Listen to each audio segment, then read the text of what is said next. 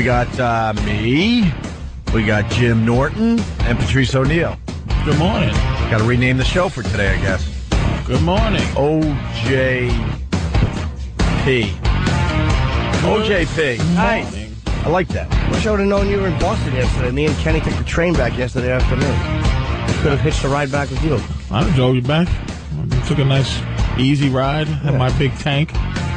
Going down 84, then 91 in the Merritt. Nice, quiet ride. Forced my girl to drive the last hour and a half. It was beautiful. Your girl was with you. That means no rest stops for Patrice O'Neill this time around. No rest stops. With hey, man. And it was a rest stop kind of day, too. I was tired, and I was trying to stay up, and she was, driving half in the other lane. Really? Oh, because she drives 10 and 2, but you really can't drive a tank 10 and 2. No, you gotta kind of rock that. Her dainty fingers, but she did a good job. We survived, but it was a good ride. I can't let anybody drive. I can't let her. I freak out. I can't sleep in there unless it's Kenny, who I trust.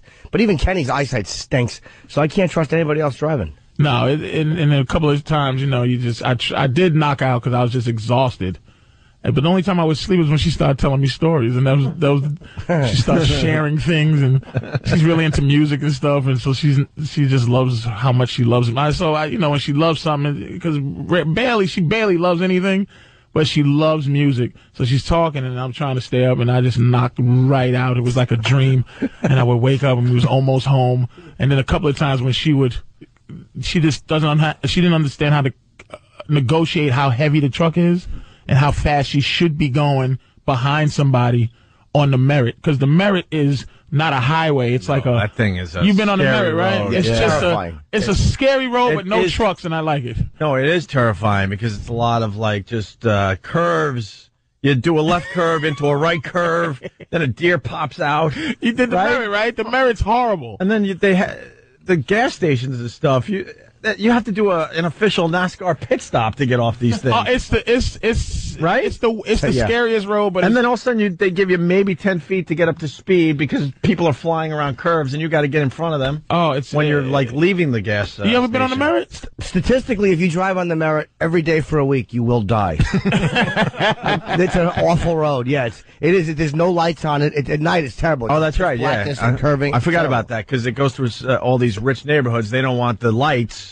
So it's pitch dark. The deer on the side of the road, they're feasting. Oh, I drive with my high beams every time. Oh yeah, are you that guy? I'm an ass, and I don't turn them off for oncoming nothing. I'm just deal with it because I'm so afraid. What I'm afraid of on the Merritt is smashing into a reindeer, and it's like hitting another car. Yeah, like it's not like a thing where you hit an animal, all poor animal. It can kill you. Yeah. Your airbags will come on if you hit one of those deer. And deer are dumb because they don't have any natural enemies, so they don't know anything is unsafe. Right. They're just stupid, so that's why they get hit all the time. Isn't that they're not mesmerized by the lights? Like the lights don't. No, they don't know that they're gonna die. They're just trying to figure out what you are. It's stupid. That's how dumb they are. That's the same thing. Those wildebeest. You ever seen a wildebeest get their head chewed off by an alligator, and all the rest of them stand there and watch? Yeah. Because alligators aren't even their natural enemy. They don't even know that. They just go, okay, all right, this dude got his face chewed off.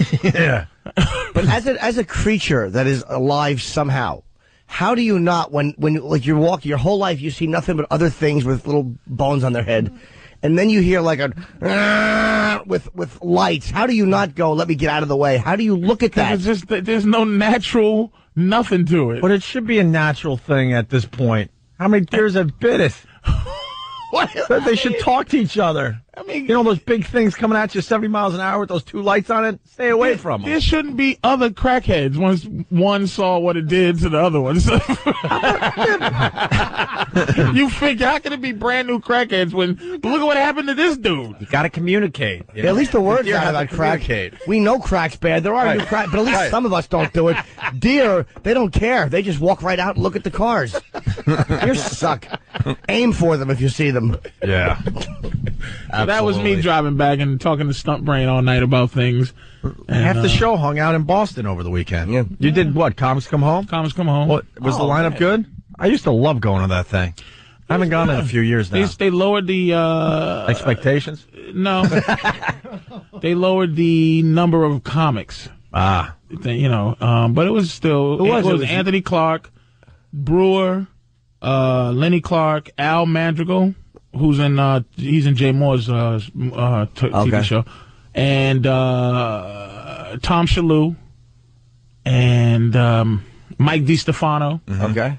And that's it. And you and Leary. Me and Leary, yeah. It's a good show. Yeah. Absolutely. Leary's coming in tomorrow, I believe. Okay. But I used to like when they, taped the show and threw it on TV. Yeah. After the first couple of years, then they decided enough with that. Yeah, and it's at that big, Aggenis Arena in BU. 6,000 people. Oh, wow. I liked really? it when it was at the Orpheum. I loved it then. Yeah, it was a nice... The Orpheum's a great place for comedy. Yeah, Regan was at the Orpheum Friday. Yeah. Oh, was he? Yeah, I had no idea. There was a lot of comics up there this week. I had no idea anybody else was up there until I got there. I'm surprised that it was... and the Comics Come Home had a lot of people. Had about 6,000 people there. And I heard you were sold out. Yeah. So it was good. Let's say hi to Bill in Boston. How are you, Bill?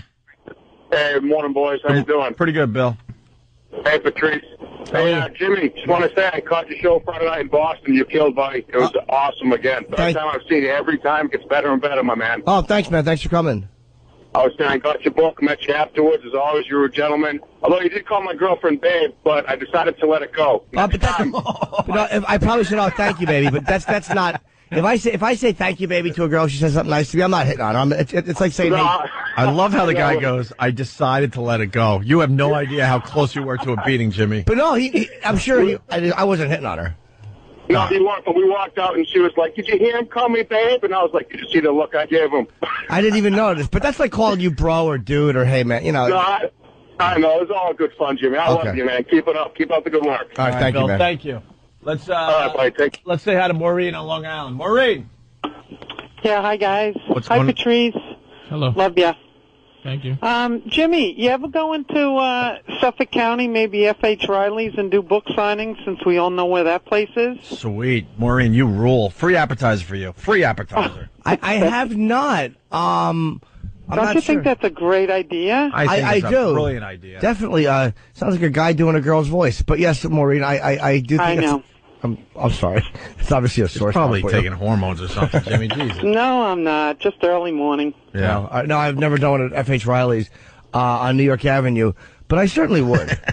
I certainly would because the cheesecake is good. That's my sister's cheesecake. I hear that, yes. We're going to start a little business for her soon. All right, Maureen, thank you. Okay, have a great day, guys. You got it. Hey, Patrice, you were listening on the way in, the Brock Lesnar Couture fight. Oh, geez. Did you get to see it? I guess you were performing. No, but they got these great sites now that you could just see everything. Yep. It's amazing. And it's almost like, why would you? I hate to say it. Why would you? Yeah. Why would you do the pay-per-view thing? Oh, it's fantastic. Especially with UFC, because not everyone is talking about it. So you could just you could avoid the results and then find it a little later on. I just think people are right now. People are just getting. It's very like I said. I used to love it when it was your thing versus my thing. Like I've been taking karate for 10 years. Right. You've been taking kung fu for 15, and it's like blood sport. Right. Like, okay, let's do what you do and versus what I do. And when the Gracies started tying everybody up in knots because they didn't know what to do, everybody started to turn it into what it is now, which is a whole art form by itself, which is MMA. Which I don't like the fact that everybody does the same thing. I like the fact that some karate dude. Well, you can't even tell what they know. It's like he knows jiu-jitsu, really. Yeah. They all know the same thing. Wrestlers and all that stuff. But Brock Lesnar, I'm telling you, I've been watching since he's been in it. The fight he lost, he was dominating that guy. I mean, he was dominating him. Frank Mir, right? Frank Mir. And he just knew what to do. Frank Mir, that's the thing about fighting these guys. If you're a regular dude, like we always used to joke, me and Keith used to joke about, okay, you think you can beat Mike Tyson if it was he punched your mama in the face anger. You know, if you was like, you hit my mama, and you go, I'm a come on. No, because he's skilled. Your attitude can't. So these dudes, if you're skilled, no matter how angry and how much heart you got, you're going to lose. Right. Brock Lesnar just wasn't skilled enough to fight Frank Mir, but as a man, he was just, he was treating Frank Mir bad. Then the second fight that I saw him where he beat that guy, the Texas Madman or whatever, he's a legitimate guy. Keith Herron beat that guy, and he did something that scared me, that made me know he's a bad dude. He punched Keith Herron. Keith Herron rolled backwards like a ball, and Brock Lesnar was on top of him like a cat. Like, I've never seen anything like that. Like with that hammer fist thing where they get you on the ground, they just bash your head into the floor. Dude, it was scary. So when I heard that he was going to fight Randy Couture, and they come from the same, they're both all-American wrestlers. And, dude, I didn't think Randy could do it just because he's 44. I understand heart and soul, but he's 44 versus a 31-year-old machine. See, I thought Couture had a good shot just because even though he is a lot older, a guy like that who has seen so many other guys, it's like you said, they always know something. And sometimes I figure he's just such a veteran. What he knows is cheating. Like, what I know and what you know, he would know how to cheat. He would know how to gouge or something, but just skill against skill is nothing, because he's not a submission guy. Couture. He's a wrestler, and he grounds and pounds, and he might know how to choke you out, but he's not a submission dude. He's not a guy that can go, oh, okay, your wrist is showing, let me twist your hand off, let me take your, oh, he messed up, let me get his ear. Right. He's not one of those dudes, man. And Lesnar, dude, look at him, man. He's an animal. And it's legit. And like I said, you know, I'm a wrestling fan. I used to be a big wrestling fan, but I'm always curious to who the toughest guy in the world is in wrestling. And there's only a few guys where other wrestlers go, they were comfortable saying I was afraid of him. One of them is the Steiner brothers, like the Scott and Rick. People were scared of them. Why? Because they would just give a little extra twist and stuff? They were mean, and they loved pain, and they just knew how to fight. And if you played games with them, they would hurt you. And the other one is Buddy Holly, or Hardcore Holly. Sure. And the other one's Brock Lesnar. People legitimately did not want to make him an angry guy, man. He is a legit, his neck, a guy with a neck like that, right? And a guy who does that for what he does, and his ears aren't all chewed up, means people don't get to him too often. Get to him, man. Yeah. He's a scary dude. Well, I think he's going to bring a ton of interest into the UFC now that he's champion. Yeah, it's good for them. I mean, he's such a big name in wrestling. I think it's gonna bring a lot from wrestling. I think some of these wrestling dudes are gonna be like, you know what, Brock Lesnar's now the champion. I gotta start checking out this sport. And this helps wrestling because the fact that Brock Lesnar, who comes from this fake sport supposedly, is legitimately a tough dude. That means you go, okay, wrestlers are legitimately tough, right? And you might, and knowing Vince McMahon, he might make it, because years ago Vince McMahon did a stunt where he made the wrestlers fight each other in the ring, boxing, so to say, okay, who's really the toughest dude? Mm-hmm. And you know they had to go at it, and but the problem was some obscure dude would end up being the toughest guy out of all of them, but ultimately, dude, this is going to help wrestling. Because people are going to go, look, man, Brock Lesnar's a wrestler. He's not a soft dude. He's not a fake. And they just showed the mirror. I forgot. It was the ankle twist. Yeah, it was he was going to break his freaking ankle. He was dominating him, and then all of a sudden they're on the excuse me, Mir gets on the ground and then just goes for the ankle. And if there are certain things like these, to be submitted by these guys, it's like all of a sudden one guy is kicking the crap out of the other dude. Yeah. And then you'll see the guy who was winning all of a sudden just smacking his arm real quick. And it's because his wrist or his ankle is about to be broken off. You know, you have to tap.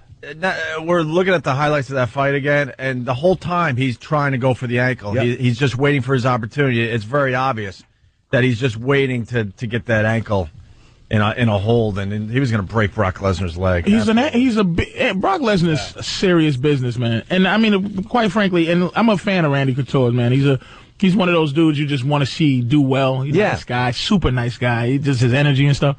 But I'd rather see Brock Lesnar fight Fedor. Well, let's see who he fights next. Than Couture. Matt in Arizona knows. Matt, who's Lesnar fighting? So if Jimmy could get to a fight at the end of the year, they're doing their big showdown with Nogueira versus Frank Mir for the other title, because there's going to have to be a unified fight, because Nogueira also has the heavyweight title as well. Right. So once that goes down, that fight, then it's going to be whoever wins that has to fight Lesnar to kind of unify that title when Couture had to take off for his Fedor quest that he took on. So that's going to be the big fight that's going to set it up. So do you think that after that happens and they unify this title, that then if they can get Fedor, if they can even get him in, that he will fight the winner of that. But there's no way. I mean, Dana's put it out there, Fedor and everything else. I mean, it's a pipe dream to have that happen. To have, it does set up Lesnar now versus, Fedor in MMA, lore. But like that guy saying that Couture just kind of stepped out was, it wasn't really smart in a way, because nobody wants to see that fight now. Couture's just getting up his age. If Couture beat Lesnar, that would probably make that Fedor fight happen. Right. Well, that's what I'm saying. Then now there's more interest, and they say Fedor's people are very difficult to deal with. But the bottom line is they want to make money. Yeah. And look, Affliction or what's the Elite XC? Yeah. WEC. Yeah. Where's he going to fight? Oh, the money will get to a point where, of course. Yeah, well, he has to fight somewhere. They'll be able to figure this out. All right, thank you, Matt. We're going to take a break. We're going to move on to other things. We got Patrice O'Neal in studio today. Going to do a little Obama stuff today. We haven't talked to you since the election. Yeah, but quite frankly, before you go, I'd just like to say, Yep. everywhere in the streets, out there asking me with serious concern, is Anthony All right. with disappointment and pain, with pain and suffering in their heart, and it's He's really bothered. it's quite by this. sad. He sounds like a raving lunatic. I wish he was here today. A raving Because between you and him, lunatic. it'll be some great stuff. And I feel bad. Because Yeah. people are, Patrice, is Anthony? Like, almost like, I know that radio is radio and it's entertainment and boy, you got to push buttons, but it's almost like, dude, it's feeling real. Yeah. And I say it is. And then I walk away. He's The just, dirty racist. Anthony's just scared. Of what? But I just wanted to let you, that little part is that it's really, I've gotten the same thing, actually, on the street, so. But it's, is everything okay? He's, yeah. And well, I go, ultimately, this one bothered him a little bit. oh, it's He's a bit bothered. It's an irrational fear. I have a little bit of, I have some, there's sometimes I just want to call in the morning, but I don't want to step over that. I just I listen, but those phone things, I just want to look him in his eyes Yeah. and embrace the energy of what is in his eyes when he's talking. I just want to see it before I really know. On the radio, he sounds like a complete ass. A complete ass, because I know how smart he is, and I know He's what he's this is unraveling gonna do. a little bit. He's on this one. unraveling. This is, I We'll get your yeah, thoughts on the whole yeah. thing after the break. Okay. And maybe we can wake up Anthony, or maybe didn't go to bed yet. We'll get him before he goes to bed. I'm sure they was hunting. They caught some homeless black man somewhere, and his family was hunting him down last night in the woods. I'm pretty sure. So we got Patrice O'Neal. It's pro-Obama Day, finally. Yes. We get a word in today because Anthony is out. He'll be back tomorrow. He was celebrating his mommy's 25th anniversary That's what he said. with Baltimore Sale. See if there's any missing homeless black men. So a light bulb went off in my head. I'm like, get Patrice. We get to get the other side of the story with You this should- you Obama should get being me why he's talking. president-elect. Well, you could call it any time you want. You got that. God You damn it. got that power. You should have called in when he was ranting and raving. I'm just taking it in just to see what his stance was. Beyond the anger, ultimately, it's nothing new to me. Something new to a lot of people, not to me. Not what he's saying, but just the attitude. I already know. White people are fake. I'm And not happy. Anthony. I'm happy Obama's going to be the next president. Jimmy's very happy. I'm happy I wanted him to win. Well- Believe me, I'd tell you if I didn't. Your mind is different, though. You know, Anthony still, like I said, he still wants to attach himself. It's almost like that keeping it real thing. Anthony still wants to attach himself to the local schlub whose hands are busted up and the garbage men and he's not that guy anymore. He wants to be that, but he's a millionaire and he's thinking there's no way he can think. See, if it was about money, he wouldn't be that emotional. Money doesn't make you scream and holler about taxes and stuff. There's too many ways for people with money to hide money and do goofy things. This is emotional. And his emotion is touching dumb white people. That's what bothers me about it. It's just touching white people who aren't smart enough to know that the president can really do nothing to affect just one group. You know, it is. You have to. It's very. Who affects is policies, law policies. You know, police can affect one group. putting your hands on somebody. It's white cops. What are you going to do? Change the infrastructure of what racism is now? See, racism used to be, it used to be legislation-wise. You was able to be racist. See, here's the fear that Anthony has, and I heard it a couple of times with the uppity thing, is that here's some white people, I'm going to think as a white guy, and what would make me mad. You've never, as a white person, had to ever answer in this country to a black guy on any way. It's almost like having a dog or a kid. Whatever your way of dealing with those people, your dog or dealing with that, is crate training better than rolling up a newspaper and hit him in the face. Some people roll a newspaper up, hit him in the face. Some people crate train their dog. Ultimately, at the end of the day, the dog doesn't get a choice. You're ultimately deciding whether that's the right way to do it or not. You know what I'm saying? Mm-hmm. So for this country, white people, when I say white, it's institutional white. It's not just, I don't look at any white dude particularly as my oppressor. It's this country. And white people just don't want to see, like even I heard a story the other day. I was listening to the replay coming over. The thing where he's upset is that there's some black people that all they got is to be proud of any black person that makes it through a system that they think has been holding them down. That was the OJ verdict. The OJ verdict had nothing to do with OJ. It was just, oh man, he beat that system. He was a black dude that had the resources to beat that. Woo! That was it. That's all it was. But white people don't want to see that happen. And ultimately, here's what I say about the race part. The thing is, this is the only people in this country who are defined by color is white and black. So, really, Obama is half African, who black people don't like, half white, who black people don't like. He doesn't have that generation of institutionalized anger, right? He had to be that special dude to win this. But the fact that his skin is what it is makes it the problem it is. But it's also how he identifies himself. And one thing just to say, because you've touched on the race, it's that it's not just dumb white people. It's like, it's not just a matter of thinking like, oh my God, all black people are going to run the country. It's the fear that's happening with a lot of people. It's this irrational thing where it's a black face in a typically white office. And it's like, as irrational, like, they said a lot of black people are unhappy and can be disappointed because it's the first one. A lot of white people that are really disappointed and frightened are going to realize, oh, what was I worried about? It's working that way both ways. Like, a lot of black people are too excited because they think something is going to happen different that really isn't. And a lot of white people are depressed because they think something But those people are in the same category. This is what I'm saying about how we all think. See, I'm not eliminating black people from the problem either. Because a lot of black people think that the black president is going to do something black for them. I've heard some of the goofy things, but those goofy black people are just as stupid as goofy white people who think that this is going to all this is really what this is to me. It just gives me the opportunity because I want the equality to me is when a black person, a mediocre black person, can be put into a spectacular position. Obama had to be almost Messiah-like, the lore of this guy. I want to see Arnold Schwarzenegger is the governor of California. I'm just looking at his face. Mm-hmm. He is mediocre from head to toe. The spectacular thing that he is he was a spectacular weightlifter. He's not a spectacular guy. He's not a spectacular leader. His movies weren't spectacular. They were great in terms of entertainment, but he's really a mediocre guy.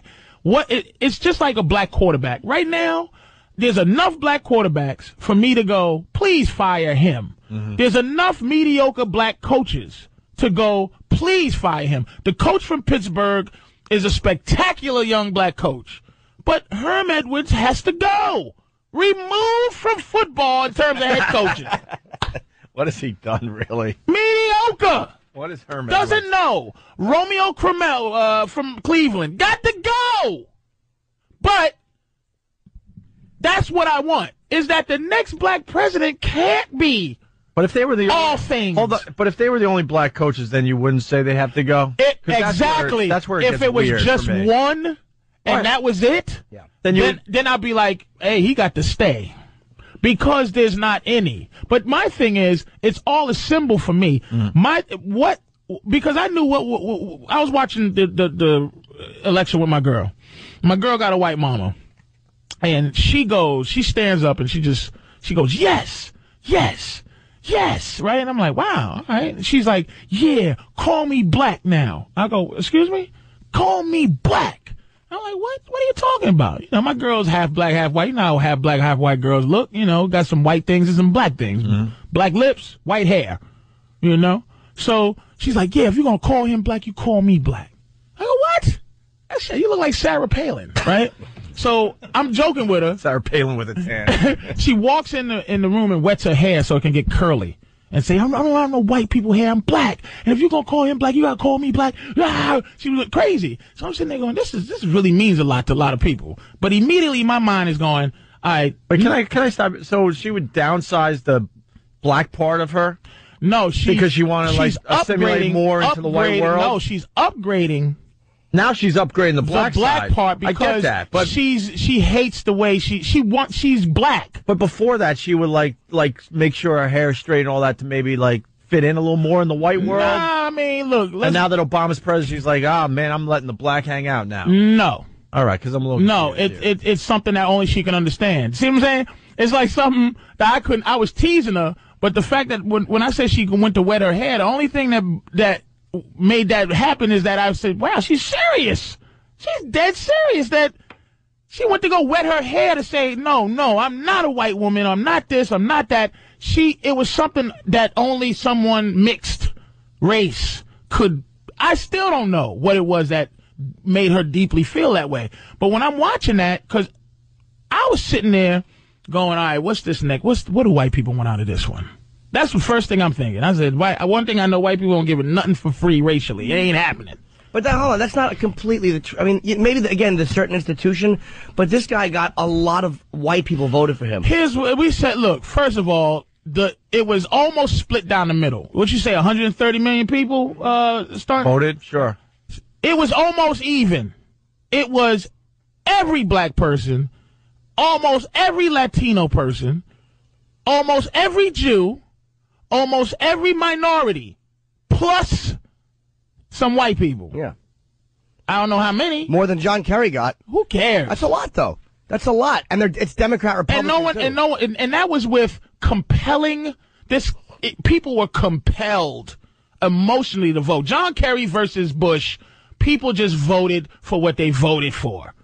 This one was all-time spectacular. You didn't get white Republicans crossing party lines. Like, white Republicans voted the way white exactly. Republicans. This was black big. Republicans and Spanish Republicans probably crossing party lines. It was because it was bigger than parties. Right. But ultimately, it was 60 million everybody's versus 59 million white people. To me, here's the breakdown. It made no difference to me. It was exactly what this country is.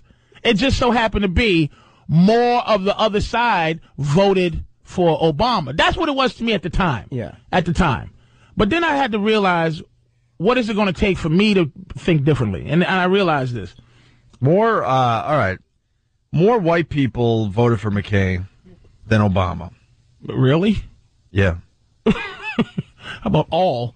No. According to this, Obama got 43% of the white vote, right? Yeah. This is how I'm reading this. Mm-hmm. McCain got 55% of the white vote. Okay. And then who was left? Then blacks, 95% of blacks voting went with Obama. All right. And about 4% for McCain. Okay. Latino, 67% went Obama. Okay. 31% went McCain. Okay. Asian, 2% Obama. Mm-hmm. 35% McCain.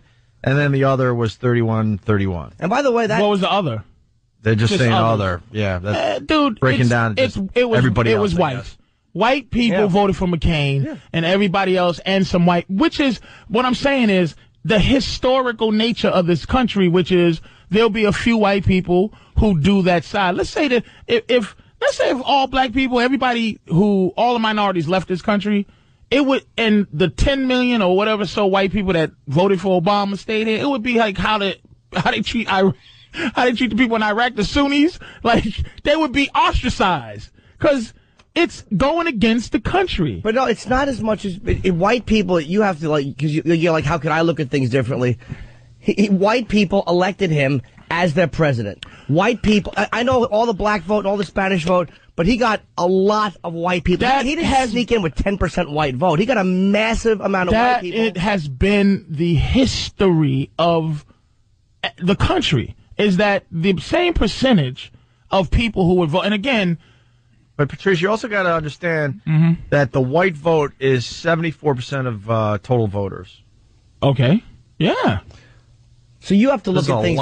You don't like looking at things differently. But this wasn't just a fluke that he got in. This was white people looked at this guy and said, we want him to be our president. I'm not saying it's the fluke, but see, that's the part of it I disagree. But I mean, going with Patrice's logic, even though the white vote was 74% of the total vote, like Obama really need the blacks, the Latinos, the Asians, and the others Democrats to always come out and come out and vote. Yeah, I'm not. It's always that way. Republican, Democrat. Don't forget. Right. Always that way. Absolutely. Here's my issue: is not, it's like this is my thing. What I start thinking deeply about is payback, and the payback is this: people gonna want something out of this.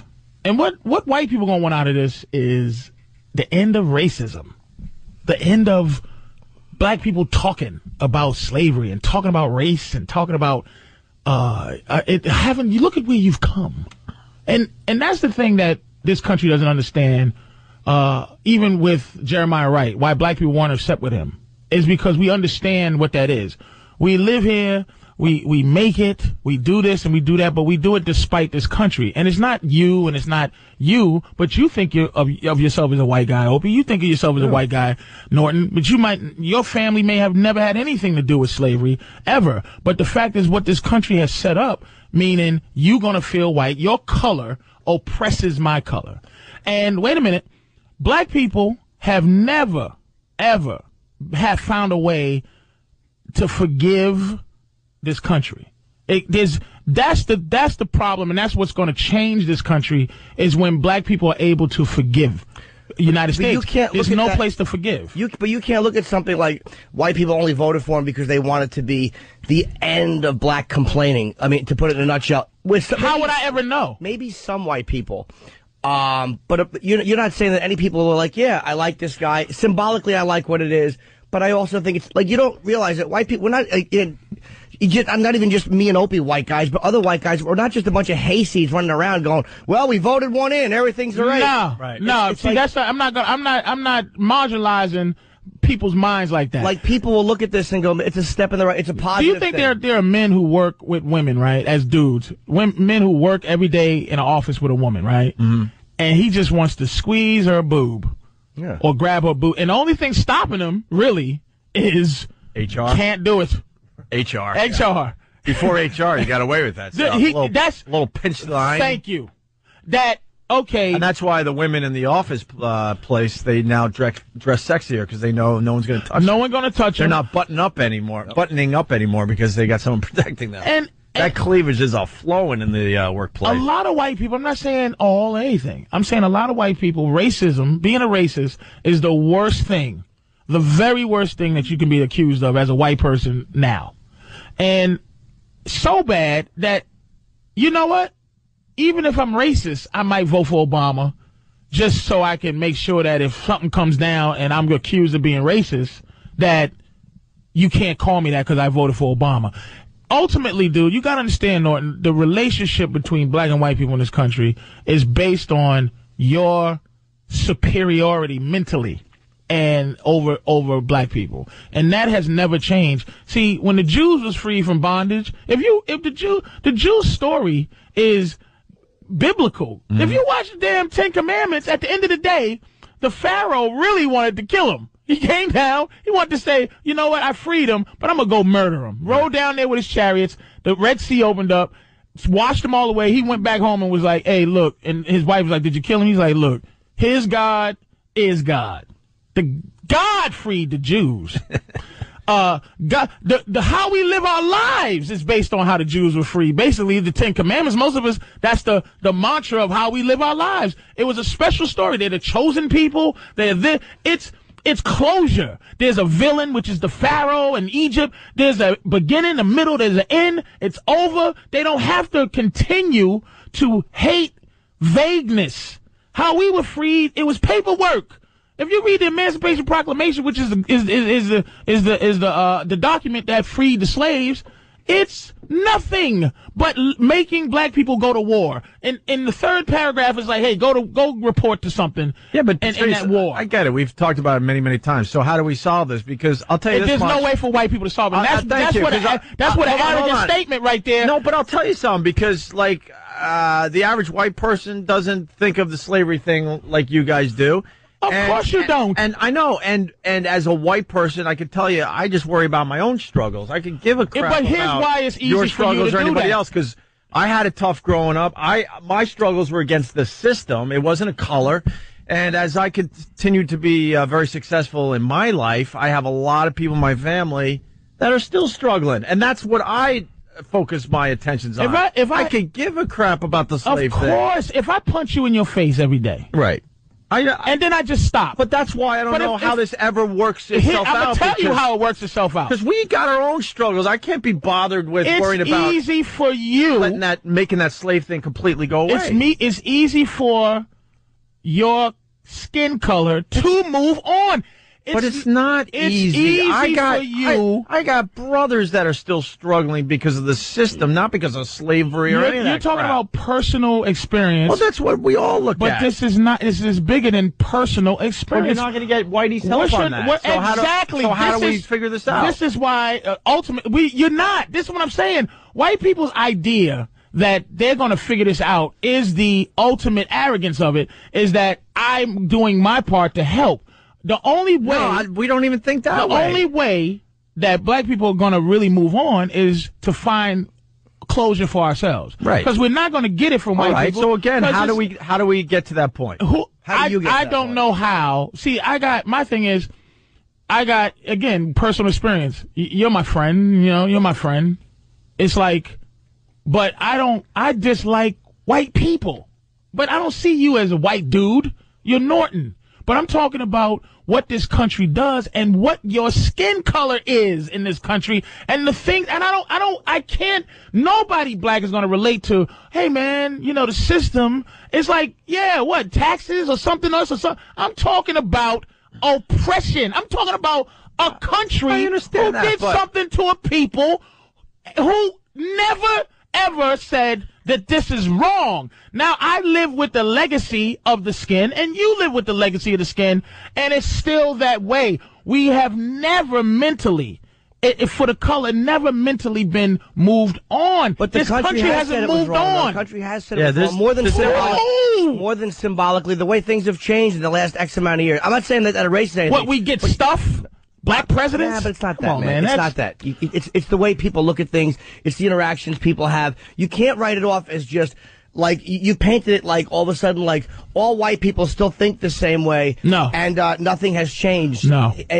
What has changed? What changed? At, like, everything, perceptions, the way people interact, people's desire just to live with each other and not have any of this crap that was going on for all these years. That has changed a lot, and it hasn't been force-fed. You can't just say that everybody who is pro-Obama or who is pro all this stuff are being force-fed and reluctant or looking at black people in a negative way. It's just not true. Let me ask you this. Do you agree it's getting better? Do I agree it's getting better? Yeah. I don't know. I'll tell you why. We did a show on Friday. We're moving on from that, but we learned that, like, in your lifetime, you're in your early 40s or so, or getting there, right? So blacks went from not voting to having the first black president in your lifetime. I'm just asking. But I'm saying, do you understand? The slave thing's not even on my radar. But do you understand that I got my own issues. We understand things I worry about for me and my everybody family. have their own personal issues, right? And black don't. And here's the thing that it's like that black people haven't moved on. We haven't moved on. We have moved on. It's the fact is that to really end it, we need closure mentally, because this summer the Congress did apologize formally for slavery. But you said it doesn't mean anything. Do you understand? Is it a start? It's not a start. No, because a bunch of white guys who decide this was bad. It goes. This is what I'm saying, that you can do nothing about it, because we have to go back in time to where the wrongness happened. To where, like, the wrong. See, ultimately, dude, there's a feeling that black people have that's not going to be changed by apologies or money or anything. It's a forgiveness that we don't have for the country, that white people can say, hey, man, I got my problems. We know, because that's human problems, issues. Your mama's sick, your feet hurt. We understand. I'm talking about, as a people, that this country has done nothing but wrong. And the people, I think in 1950, if there was a black candidate, he might have still won. If in 1950, the Klan wasn't allowed to just beat somebody's ass at the voting booth, I think there have been enough people to vote a black president then. I don't think, my thing is the inside, how people feel. I don't care about the trinkets of just, here you go. Here you go. Here's a president. Here's this. Doesn't that see the change? Look how far you've come. What? But it's not just that. It's not just that. That's the point I'm making. That if that was the way everybody thought, you'd be right. But everybody is not looking at it like, here you are, child, take this. You don't want white paternalism. I'm generalizing. You don't want white paternalism, and fair enough. Nobody would want that. It's insulting. But that's not the way it is for all people. And that's what I'm saying. You can't look at it like everyone is just looking at it like, well, here's your little gift. Slavery's over. Pat on the head. Take care, Godspeed. Yeah. That's not the way all people are looking at it. We're not. Again, I'm gonna say this one more time. It's not all people. This is what I'm saying, dude.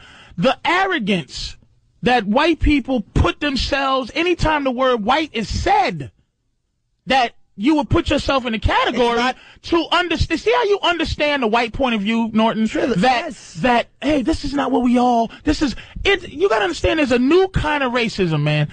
It's lying. This is why I appreciate Anthony. You can't say white and expect other white people to not react any more than if some people say black, you're going to react.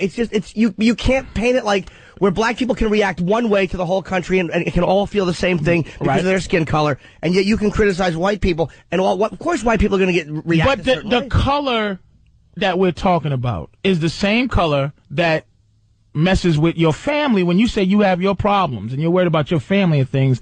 That's the white that black people are talking about. That's why black people are closer to having this racial thing than white people, because we live in a country, Norton, okay, where really we've never felt like anything's changed. Even though, okay, you're allowed to do this, it's insulting. But it's a generational thing. It's like we're living it, and I said this to Anthony too.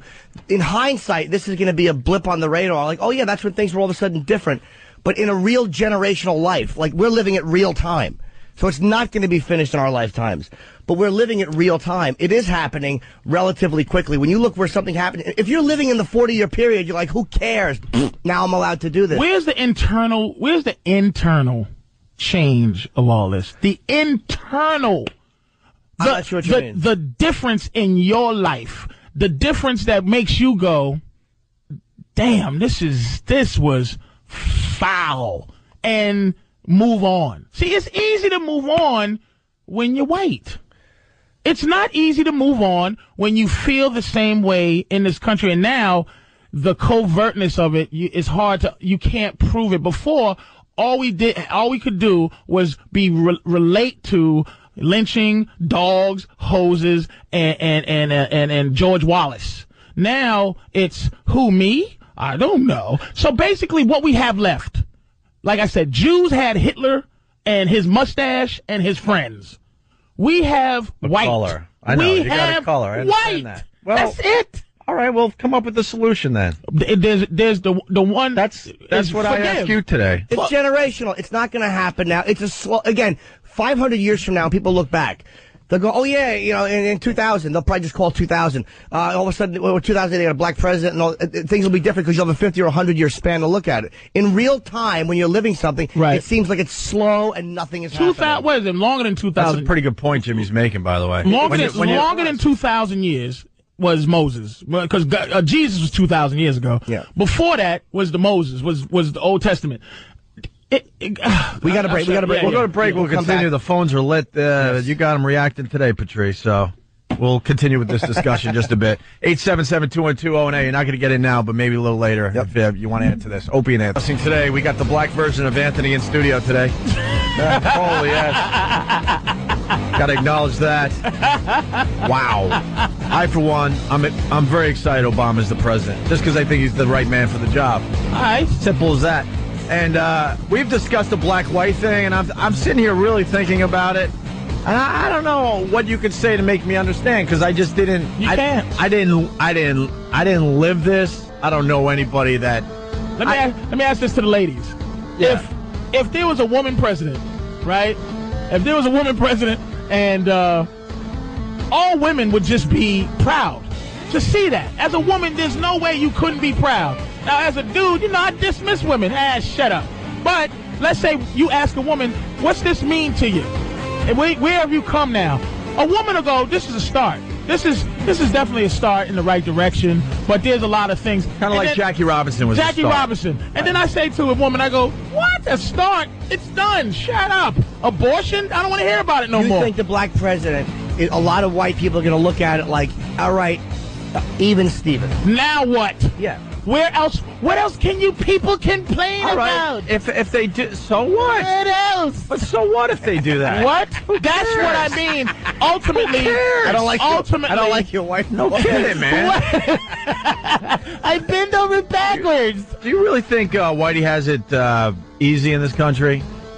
I know you. I know don't understand what I'm saying because you're saying that to me. But I know, yeah, exactly, because I know you think Whitey has it a lot easier. I know that being white probably makes it easier in this country. I'm not stupid, but it's still effing hard for us too.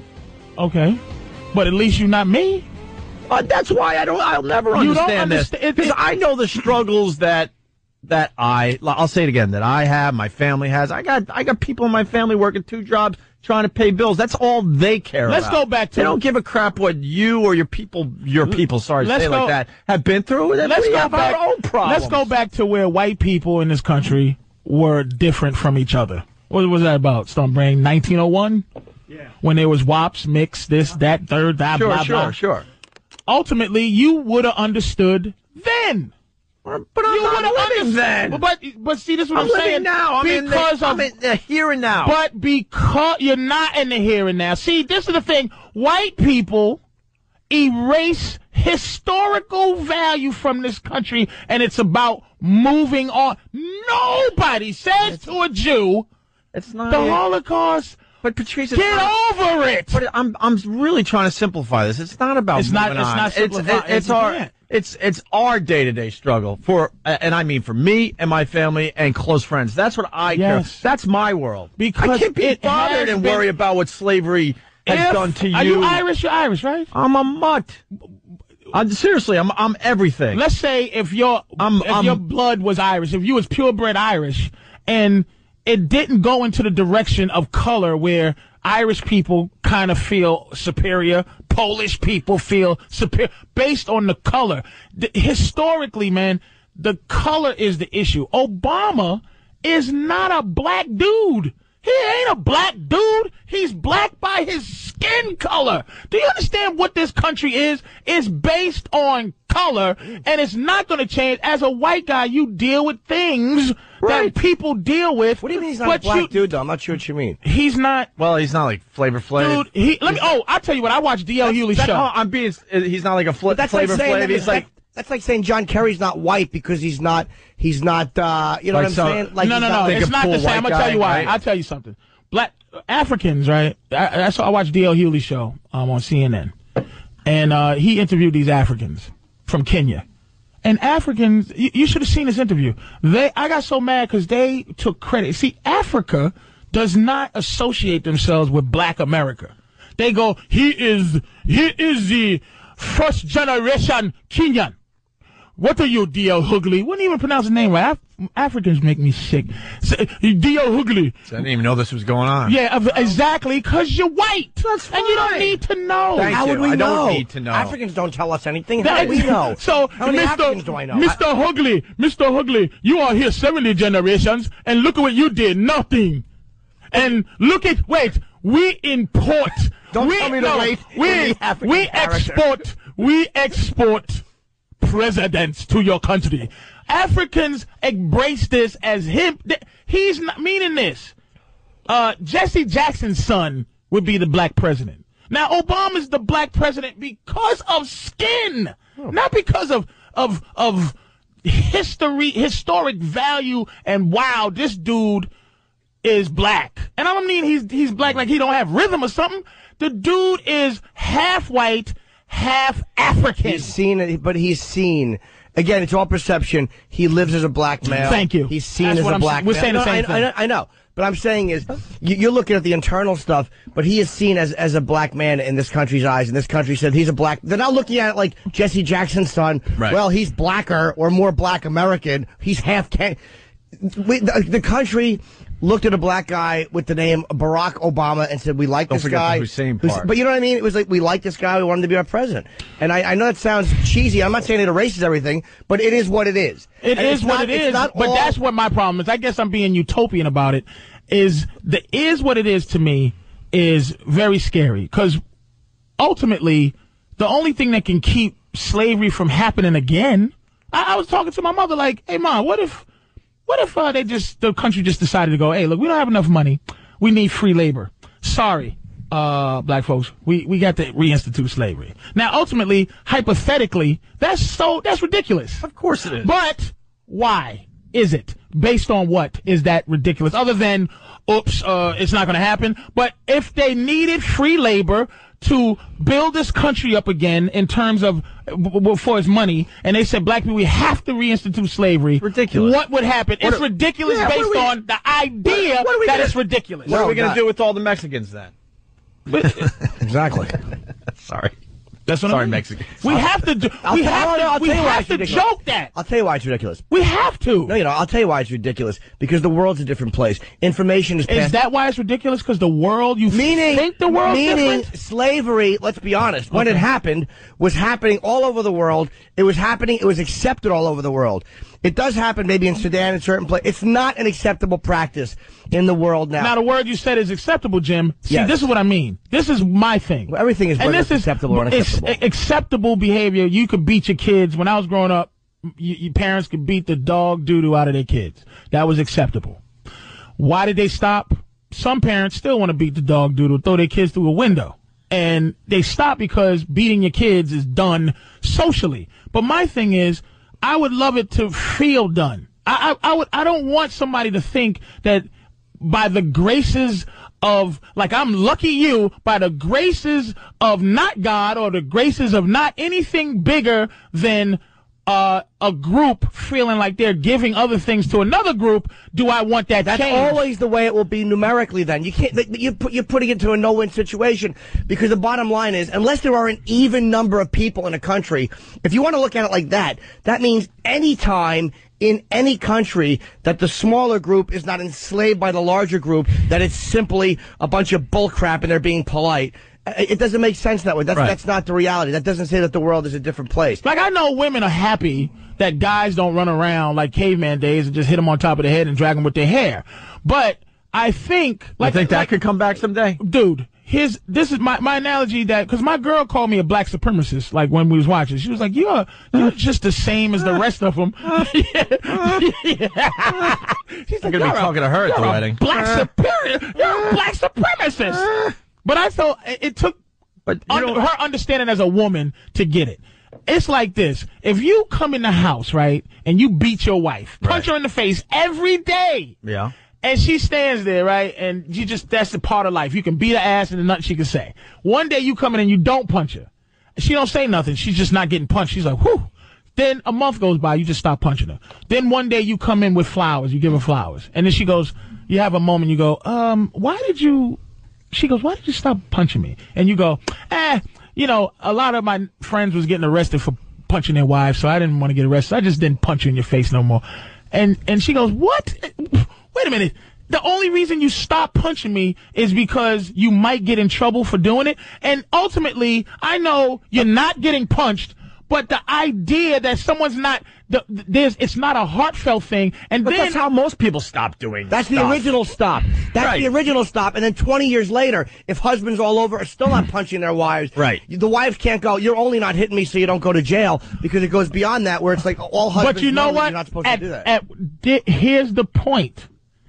It's still at the mercy of social acceptance. Numerically, it will always be that then. Then you're putting it into a situation where no one can win, because that's a numerical game. And that's why I'm saying white people have no way to help. It's only, and I don't know the answer because I want to forgive. And what I mean by forgive is when a white dude says, hey, man, you know, hey, you're really articulate, or you're smart. I want to go, thanks, dude.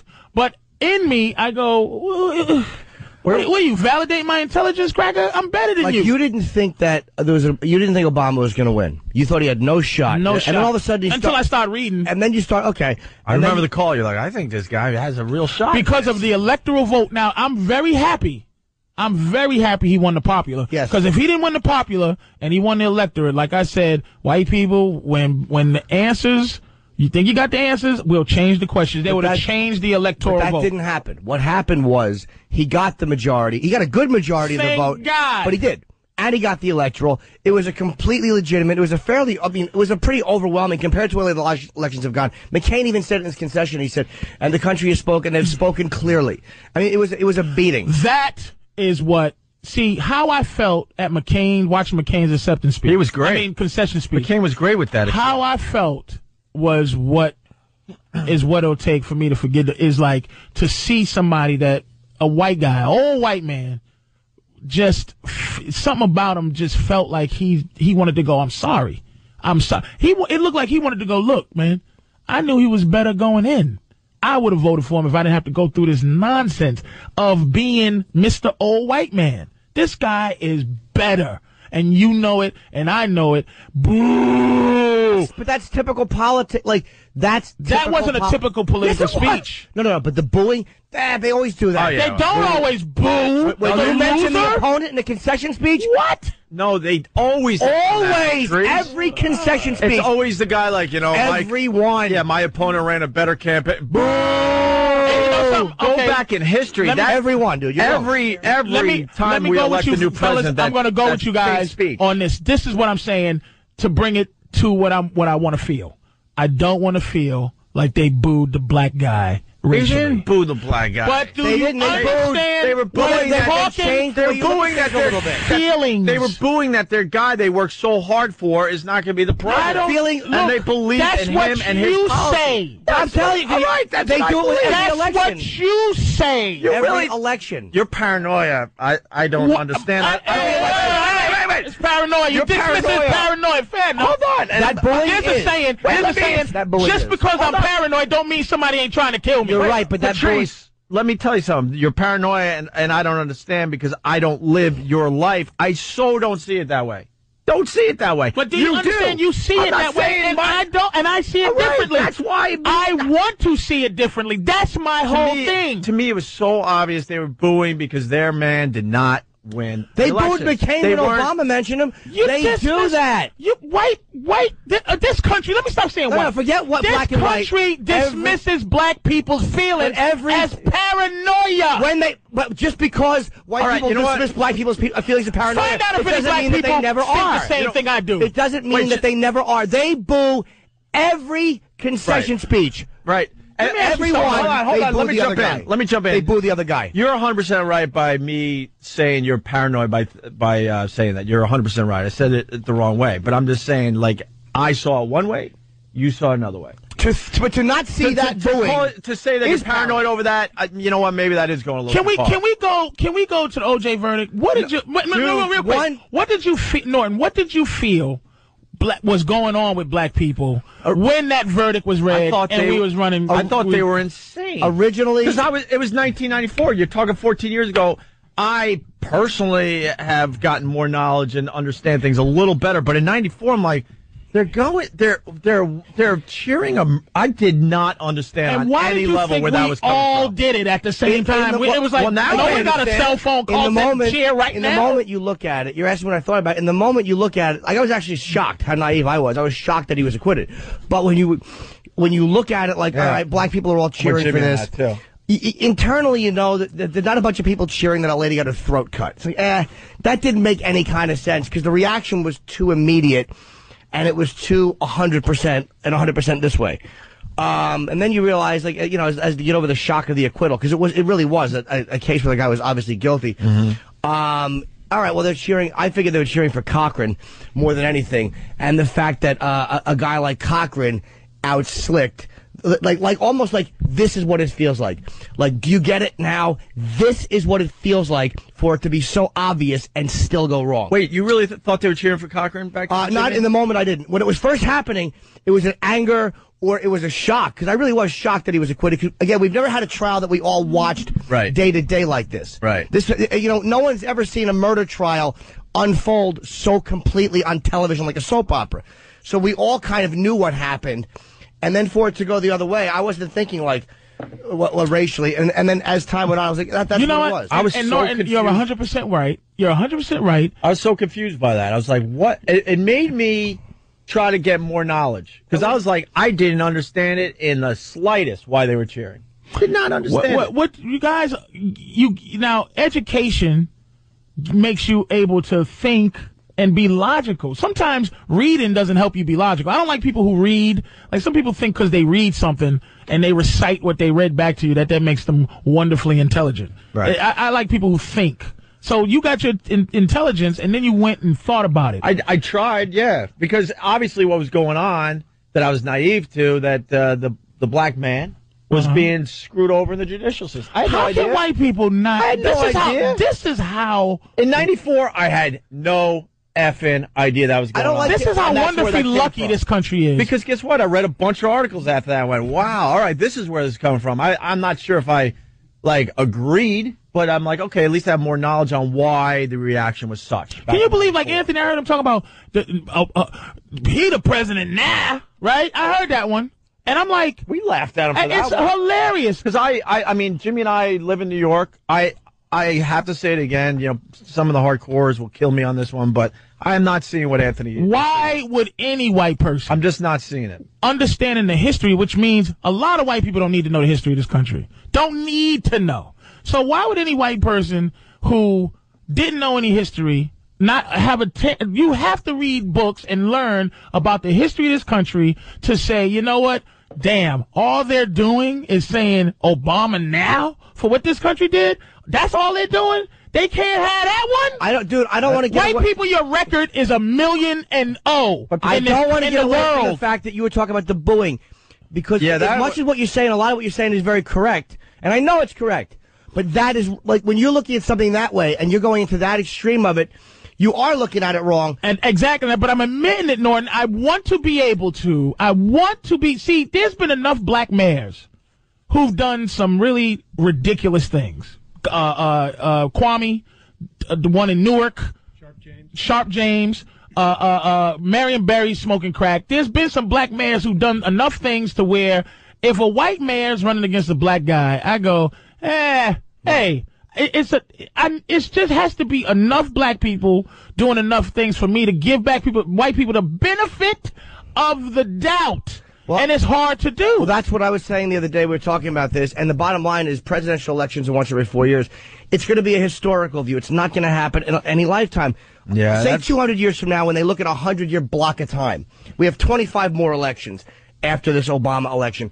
Let's just say of the 25 elected presidents, 6 are black, 19 are white. Well, let's be. Or 5 and 20, however you want to look at it. What, 5 out of 20 will be black presidents? Let's say over the next 100 years. Hell no. Here's what 100 years is going to be. One of these things is not like the other. In 100 years, you're wrong. There's going to be a Jewish. Of course there will be.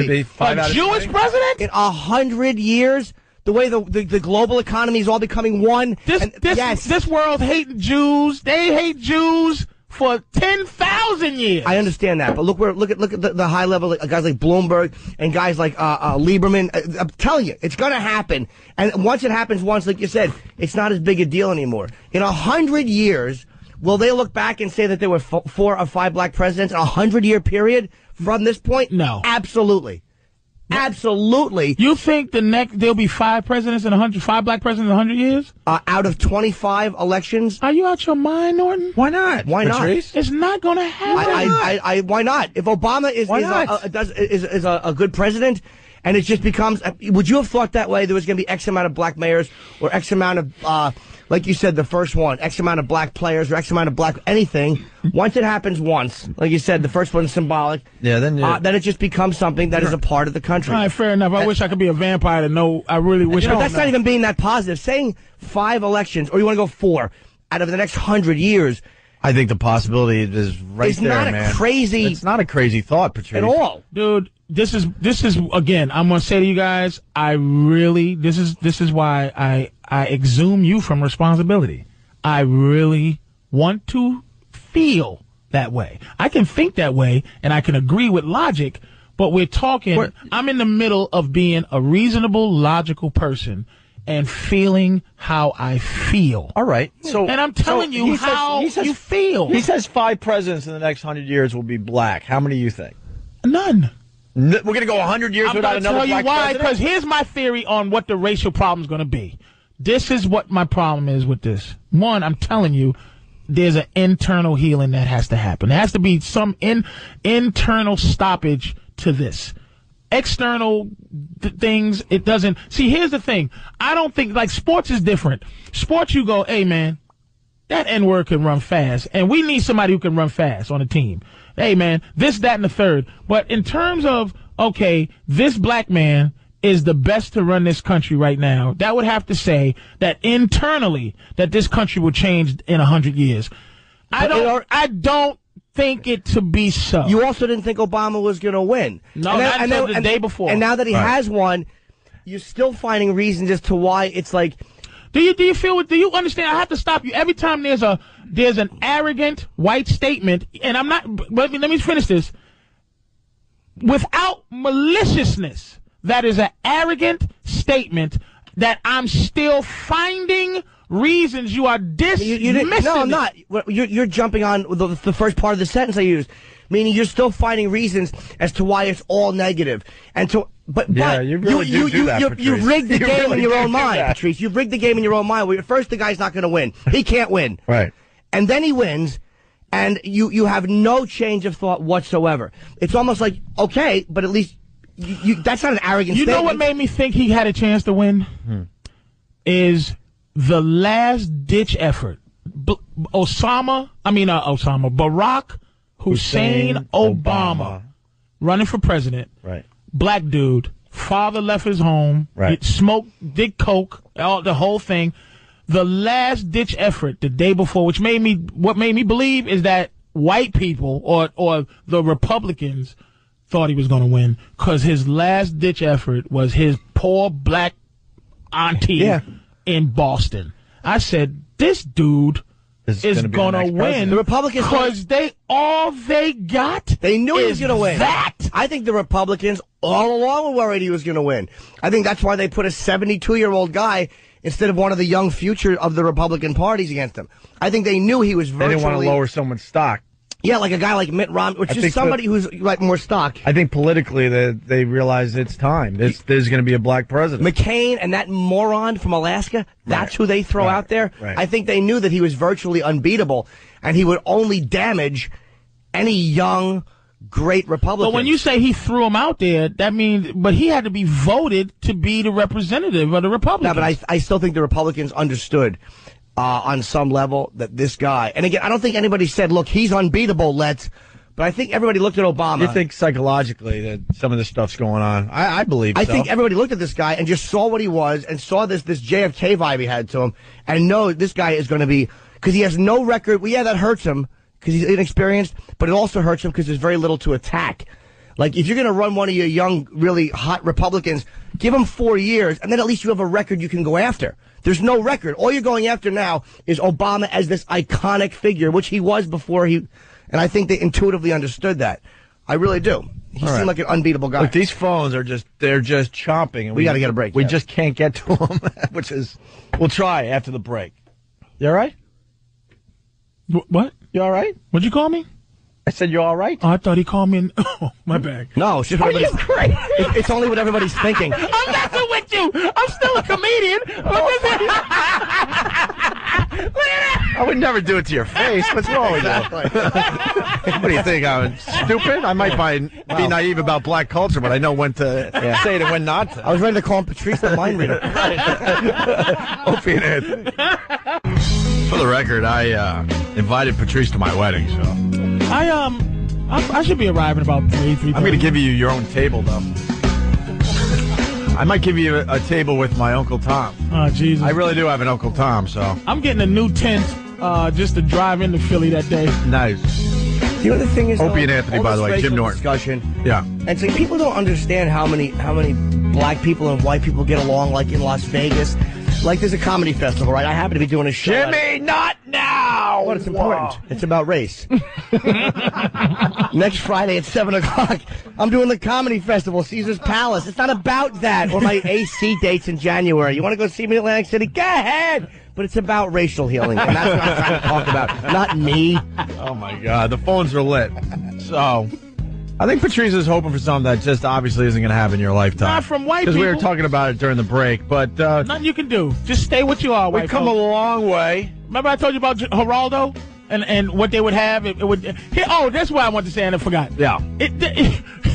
It's like we all realize that there's race and racial problems and racial issues in this country, but the only people who ever say and admit that they have racial feelings is black people. I can't find an intelligent white person who admits to being racist. I agree. So when I watch Geraldo, it would always be, remember back in the day Geraldo had his show, it would always be a frothing at the mouth cracker versus Dr. Leroy Smith, the head of psychology at Negro University, discussing race with a guy that goes, you know what? You know why we're better than you? Because you get sickle cell anemia. And we don't. Not just a smart white guy who is like, yeah, a regular person who will go, yeah, black people. I agree with you. Yet you annoy me sometimes. Yeah, I agree. Just admit there's no gray area white person where it's like, it's either you're a crazed lunatic or I don't see color. I couldn't agree more. Yes. I couldn't agree more. It sickens me. Liars. That's what the problem is. Black people got over it quite well. We're getting over it despite everything. We're doing quite fine. Let me ask you something, Patrice. You got two Obama supporters in studio today. All right. Why do you think we support Obama? I don't know. Tell me. No, but he's asking your opinion. Why do I think you support Obama? Because you're rational and you're... And education. Because I feel guilty. No, I don't think you feel guilty. You know why? Again, we're talking. It's just like the money we might make in this business when you explain it to somebody who works hard.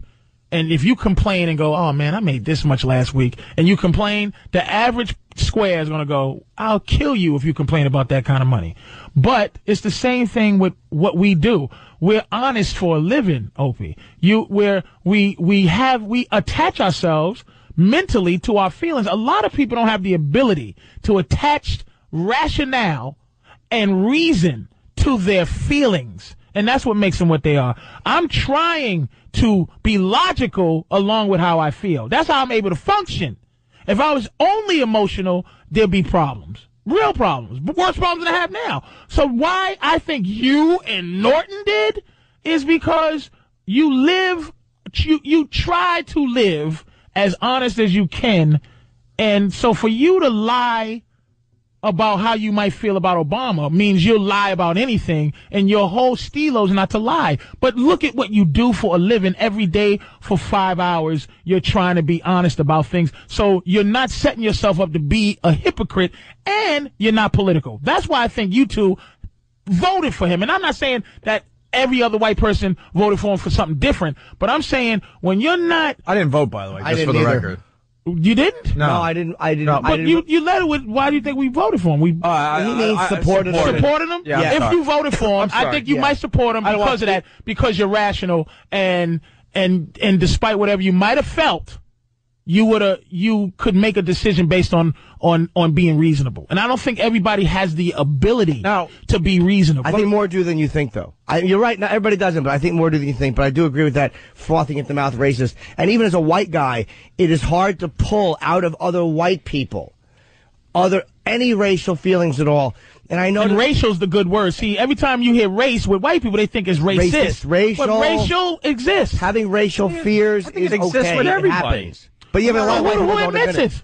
Not many people. You're right. White people don't admit it. No. And I see it on stage by their, and it makes me nuts. Whenever you mention racial fear or racial discomfort, because everybody has moments of it, they interpret it as I'm a racist if I admit that. And what you just said is what I'm talking about with this election is a bunch of people who can go, you don't, we just I'm voting. We got to come up with a different word because racial's too close to racist, and that's why probably. Yeah, dude, I'm. But you voted for Obama because he's black. You pretty much admitted that on the show. I didn't vote either, but yeah. If I went on stage, because I just want to see it. If you went on stage, Patrice, as a black comic in front of a white audience, you'll tell white people they annoy you, and they'll laugh. And if I went on and said, black people annoy me sometimes, white people would be very uncomfortable. Black people would probably be much more. And here's why I set myself up to try to not be a hypocrite, because I used to have arguments with white comics all the time, and I used to go, look, I try to approach it without it being taking advantage of white guilt. Right. I try to make it real and try to make myself a villain sometime. And you see me perform, Norton. I try to make myself a villain so that I'm not endearing, so that when I say it, that white people can be upset. Rousing success. Yeah, right on. Exactly. That's what I'm saying. By the way, for the record, because Anthony's not here, when you ask him why McCain, he would say because, he believes in McCain's policies over Obama. Of course. I'll say, but there's one. I'm just saying. Ant is valid when he talks about. And he could back it up because he starts spewing some stuff. The NRA, he's a big NRA guy. And look, Obama's tax policy, it's like, it is a big thing, though. He wouldn't be this animalistic. Probably not, right. If it was a white guy that won. But he'd be closer to this animalistic I guarantee. than you think. How long you guys been working together? 14. 8 years for me. 14 years. Yeah, we started with the OJ thing. Clinton was in office for 6 years. Mm-hmm. 8 years. 8. No, 6 years at that time, meaning 6 more years Clinton was in office during that time. Was he ever out of his mind like he is now, and there's a Democratic president? We didn't really. He didn't make the money back then either. We've grown over the years. We didn't talk politics back in '94. But now his growth is based on saying uppity N-words that he's goofy enough to think that black people. Here's the thing. In all fairness, don't you think we just give a black dude who doesn't know any better, give him that? In all fairness, like Ant's not here. He'll have a lot to say about this tomorrow. But what we need to do is get you both in studio at the same time to really have at it. No, that's a good point. But because it's not fair to, it's easy, No, you're looking at an empty mic over there. So what the hell? I've been listening to. I understand, but we got to give him this guy, the opportunity to defend what he's saying. The uppity N-word. She bumped into me, and how dare she? It's white entitlement, but you still won't say you racist, you liars. That's a good point about if the guy is yelling Obama's president. Like, that's just.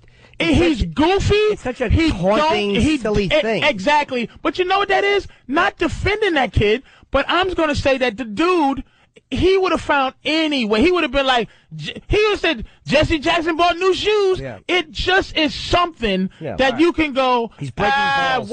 He's busting your balls. Right. The black president. Let me, we're going to go to the phones because these guys have been holding some for over an hour.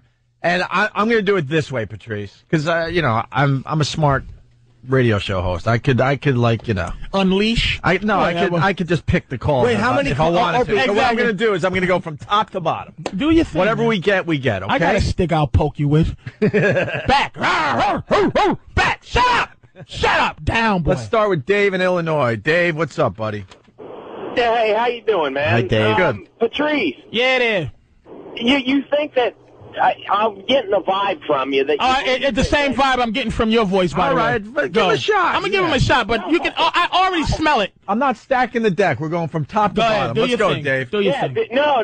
What I'm saying is that you believe that any white guy that voted for McCain and they were against Obama had some kind of racial undertone for doing so. You know what, Dave? You believe that? Dave, let me ask you a question. Why is that? Dave, let me ask you a question.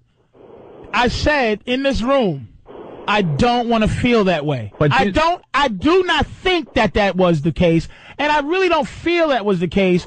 But for the most part, I'm generalizing you, Dave. I am grouping you in with all of you. That's not fair. Oh, is it not, Mr. White Man? Do you hear yourself? You know what? Do you hear white people? All right. Do you hear fairness? But that's It's not fair. It's not easily 9 out. fair. But Patrice, easily 9 out of 10 guys would say exactly what Dave just said. Easily. Yeah. Because we don't. His name is Dave. He's not Uncle Sam. He's Dave. He's just a guy from Illinois. 9 out of 10 Do would you say get that. what I'm saying? No. How dare fairness be a part of white people's speech? So what's not fair as far as you're concerned, Patrice? Because when you say the same statement when it comes to stuff. Here's the what I mean about it's not fair. Mm-hmm. He's saying that my generalizing of white people is not fair. He's right. But it's not fair. That's what I'm. But like, here's the thing, and I've always said this on the news, and it's a gameplay. It's hilarious to me. Is that when they go, 3 black men robbed a Walmart and shot and raped everybody. They and rarely say black man. But when a black guy does something, it is held over all of our heads. Even though it may not count against, but the country makes it feel like all black, we got to defend ourselves. But when let's say Gary, the Green River Killer, you probably know his name, Norton. I forgot his name, but the Green River Killer in Seattle killed 50 hookers. Right. Ultimately, one guy killing 50 people of the same thing. We should be looking at that person as, oh boy, it's more likely that this is, or John Wayne Gacy. If I'm a young white dude, I should be looking at any chubby white guy and go, he might choke me and put me in a cubbyhole in his house. But so why don't one you? Black dude, why don't you? This is what I'm saying. It's all one black dude does something. We all have to go to the defense. I'm tired of defending black criminals. I don't want to. But it's ultimately it comes out to be a racial charge with white people. They can't just make it not racial. But don't forget. Why should we not? Hold on. Give us a little serial killer example. Don't forget John Muhammad and the other guy, the snipers. The snipers. Most people are not looking at black people like potential snipers. Not when at it comes, all. Not at all. Or it's still not. You know why? Because that's not really. Timothy Spencer's another is a serial killer, black serial killer. He raped and killed white women. What about that bad boy in Atlanta? No, what I'm saying is serial killers are a weird one, man. Like when you look at someone who's doing such an anomaly, a guy that rapes and commits a murder is connectable to people, but a serial killer. How about mass office killers? Okay, that's a better example. I should be looking at most white dudes. I should be looking at what you do mentally to E-Rock. I should always come in here and be like, oh boy, E-Rock could snap today and shoot us all. I could feel that way. That whole thing, by the way, is turning around. He's becoming one of ours. One of us, finally. One of ours, please. One of us.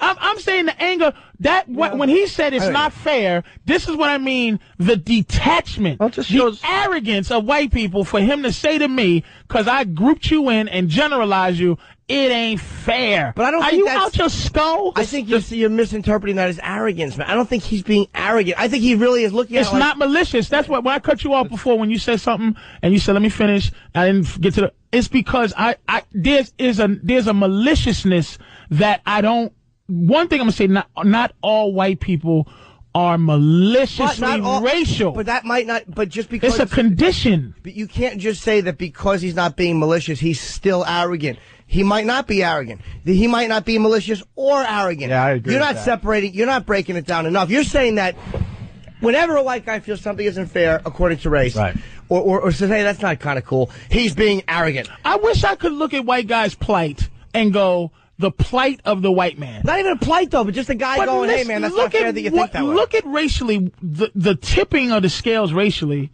is not based on black people's relationship with white people. It's based on white people's relationship with white people. It's a civil war between N-word lovers and racists. Like it's the right and the left, and white people are always discussing how we feel. That's what I'm saying. We in this country, we're like dogs to this country. We don't have our own feelings. We don't know how to feel. We don't know how to rationalize. We're just crazy.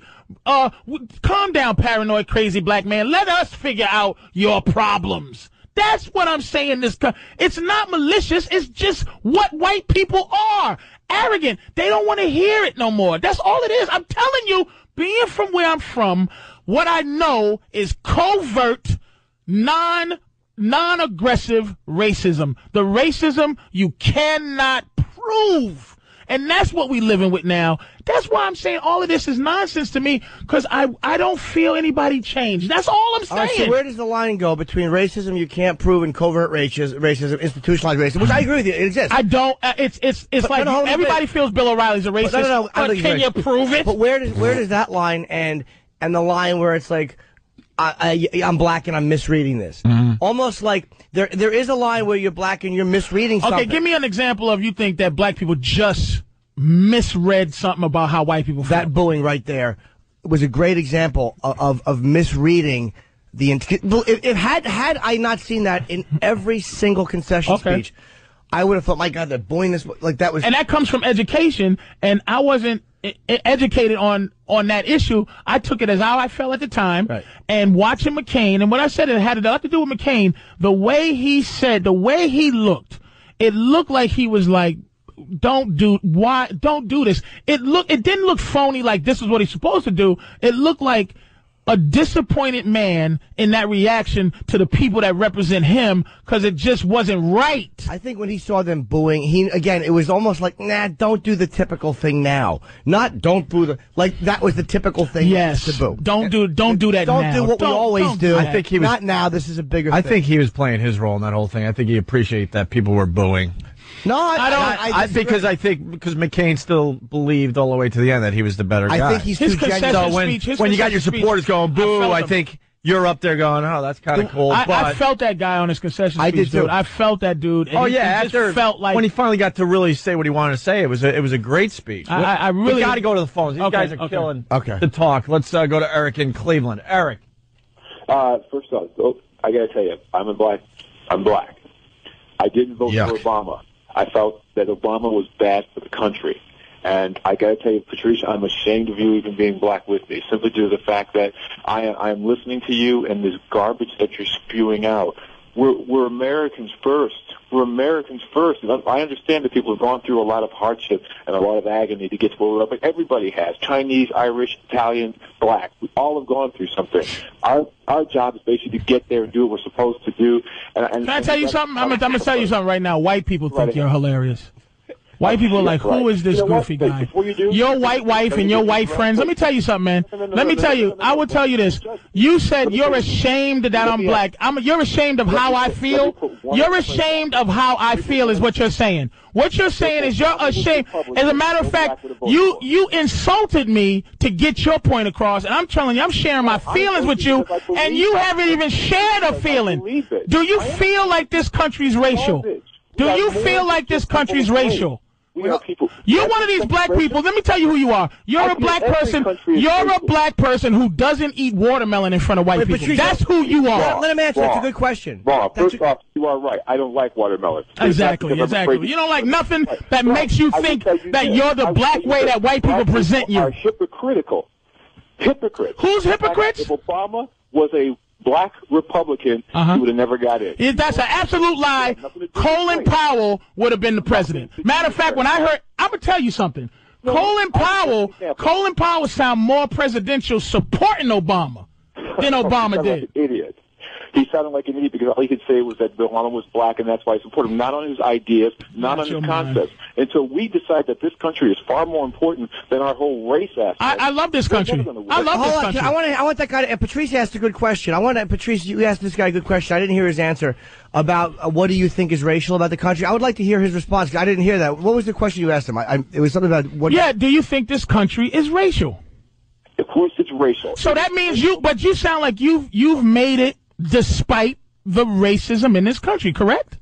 Like every other race. Like every other race. Every other race. As including myself, that I make it despite how this country treats us. I'm not saying that this is an excuse. This country treats us like garbage, dude. And for you to say it doesn't, does this country treat black people like garbage? Everybody like garbage. Really? What white person got treated like garbage historically? But that's where I'm at with this guy. We all get treated like garbage. Historically. Hold on, let him answer. I want to hear let him answer.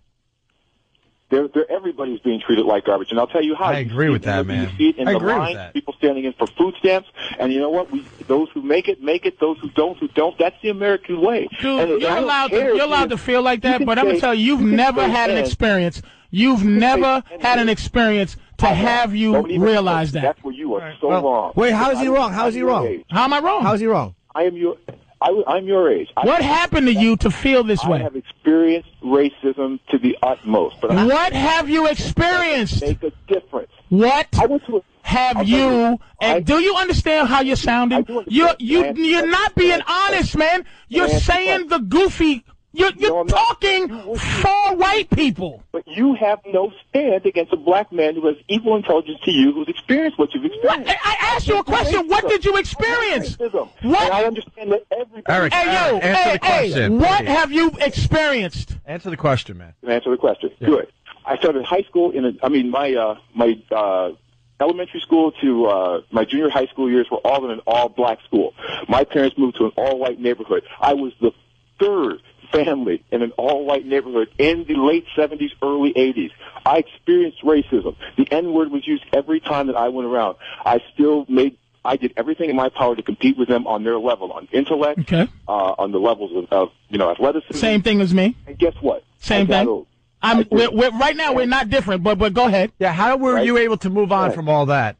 Because Patrice can't move on to move on from any of that. Do you think that this is? Can I ask? Hold up, Eric. Excuse my interruption. This is a white guy on the outside. This to me sounds. Are you think this is a black guy who is not in touch with his anger or rage at what? I mean, of course not. And I don't even use the word sell out this and sell out that. But this guy's been called that, and here's the thing, I relate to this guy on a level where I understand being an intelligent black man, you get a moniker of being a sellout. But you don't like black people. Wrong. I love black people. All right, we can continue. But you know what? I've also learned to love other people too. Me too. Because of that, I'm able to see the world as a complete whole and not as an individual. And that's why I don't think I'm bothered with it. White people don't even follow you, man. Sure. All right. That was interesting to hear, though. Yeah, Patrice, just let it go. Yeah, okay. Let it go. Obama got to let it on. I really want to just you got to let it go. over it, man. For your own health. You got just high blood pressure. I'm very over it. Disease, I'm over it despite the situation. That's all I'm saying. Just let it all go. Spewing garbage. Shut up. We need you to just be shut up with your white friends around clapping you. Yay, you dumbass. I'm getting you a meditation class for. See, that's why we like Byron. You're an idiot. You have to. You know how many white friends I got? You jackass. Very few. Well, you know how many white people I claim to have? You know how many white friends I think I have? You know how many white comics will do a gig with you to split the driving cost? We should do a secret ballot. You should write down all the white friends you have, and then we'll go to those people and see if they're actually friends. I don't even want to know. I know when it comes down to it, they'll run for their lives. But there's a few. I wanted to be your friend, but you don't invite me to your damn barbecues. And you go, you wouldn't go. Yeah. So you don't give me the invite. So what are you going to do? I'll invite you next time. Oh, well, boy, thanks for throwing me a bone. Hey, there you go. Black president. Whatever. Oh, now it's okay to have we got to start somewhere. I'm going to start with inviting you to a barbecue. I'm moving on. All right. I'm moving on like my friend from wherever he is with all his white friends. Eric from and Cleveland. He think he's loved. Well, we did good there. We took 2 phone calls. We have 20 on hold easily. Opie and Anthony. Listen, I promise I'll shut up. Where are you plugging anything? I'm at Comics December 26th, 27th. Oh, Christmas. Why? That's a great weekend. I mean, especially if you're gearing up for Atlantic City the month after. What? Patrice and I together. A month. All right. Ain't about me. It's about us. Yeah. All right. It ain't fair. All right. More phones right after the break. I'm just mad today. Opie and Anthony. I'm mad because we couldn't talk movies with Patrice, video games, sports. This was all encompassing today. I have a question. But good radio. I have a question yes, for Patrice, too, as a black man. When do you know, Dr. King was always a hero of mine growing up, Martin Luther King. When is his birthday? Yeah. Birthday. Yeah. It is in, it's in January. Yeah. January what? January 20th. No. Nope. And what do you do to celebrate his birthday? Yeah, what do you do? I beat white people. Well, I hose them. You know what I do to celebrate? I always do this. I perform in Atlantic City. It's January 15th is the great doctor's birthday, but the 16th, 17th, I perform at the Borgata. That's how I celebrate Batman's birthday. I gotta tell you got me too, man. You got me too. Wow. Thanks, Kenny came in and told me it's Martin Luther King weekend. Wow. Right, thank you, somebody. Oh, your acting was really good there too. Anthony not here today. Fair to say, Anthony will have a few things to say tomorrow. You might want to wake up early tomorrow. I won't listen. I'll just let it happen, and then the day we're in together, we'll hug. I know you guys will be here together December 1st. Okay. So that's going to be a big day. I'll talk a fight to end all fights. I bet you it's not as big a fight as you think. And I hope not to be the codependent woman. Because we've had these conversations before. It's not a big deal. It's just now with great racism comes great responsibility. He has too many of these crazy crackers saying things like uppity. And anytime, white lady, you're in the mall at Ross Clothing buying your crappy belt and your nasty plastic shoes, and you bump into a white woman a black woman in the same store, she's not being uppity. She's the same broke idiot as you. So please stop thinking you're better because you're white. You're not. Let's say hi to Sean from Brooklyn because of the discussion. He's a black guy. Just so people know what's going on here. Sean, what do you got? What's going on, guys, man? Hey, man. Hey, Jimmy. Hi, Sean. And what's up with the other dude over there? Let me tell you something. I'm a black dude. I'm a real black dude. Yeah. I live in East New York. I don't live in Hollywood. I'm not a comic. I work 60 hours a week. For dude to get on there, Patrice I'm talking about, and to say that Obama is not black, he's half African and half white. Yep. I got news for you, dog. Check this out. Every black man in America is half African and half white. Where they get the slaves from? No, they're not. No, they're not. Where they get the slaves from, You're talking. Here's the thing you're doing right now. You're being emotional. You didn't hear what I said. No, I heard exactly what you said. That he's black in this country because of what? Because of his skin. Exactly. That's my point I made. Am I lying? You're not lying. So what are you upset about? That he's not a black man. No. See, here's the thing. Here's the thing I can hear from you. See, the thing is, by what you're saying, by how you qualified yourself by saying you're a real black dude, right? This is our problem. We qualify ourselves as real black, real this, real that, by our experience and keeping it real and this. Your voice is not the same as the other dude, and your voice is not the same as mine. Dude, you from East New York. I hear it. You probably don't play games and the whole thing. You're not a comic. And really what you was doing in an emotional way is you was insulting me. Yo, I'm not Hollywood. I'm not a comic. You dismiss me. This is our problem, is that we can't be different. We can't be different and be the same. What I'm saying is, when I say he's not black, okay, I mean he is not, it's not a generational thing that's deep in him, because we've been locked up in this country since 1619. Let me tell you, Africans don't give him to us. Africa thinks that he's theirs. They said that they export presidents to this country. They disrespect black people. They don't look at us like that. I'm telling you. Patrice, when I said a real black man, I mean a real N-word, okay? Right. I don't know if I can say it over the radio. Hold on a second. When I say that, I mean that, bruh, I work 60 hours a week. You hear what I'm saying? I hear you. I work 60 hours a week. I work on the weekend doing a little bouncing job at a little Mexican club. I got my granddaughter because my son is on the street right now talking about he's on the grind so he can get $600 Prada shoes. I'm the same age as you.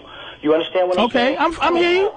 So my perspective is going to be different than yours. Just because you got money, I don't think there's a... Oh, I don't got no money, dude. I don't have... See, wait, no, I can't wait a second, because you think something of me that ain't true.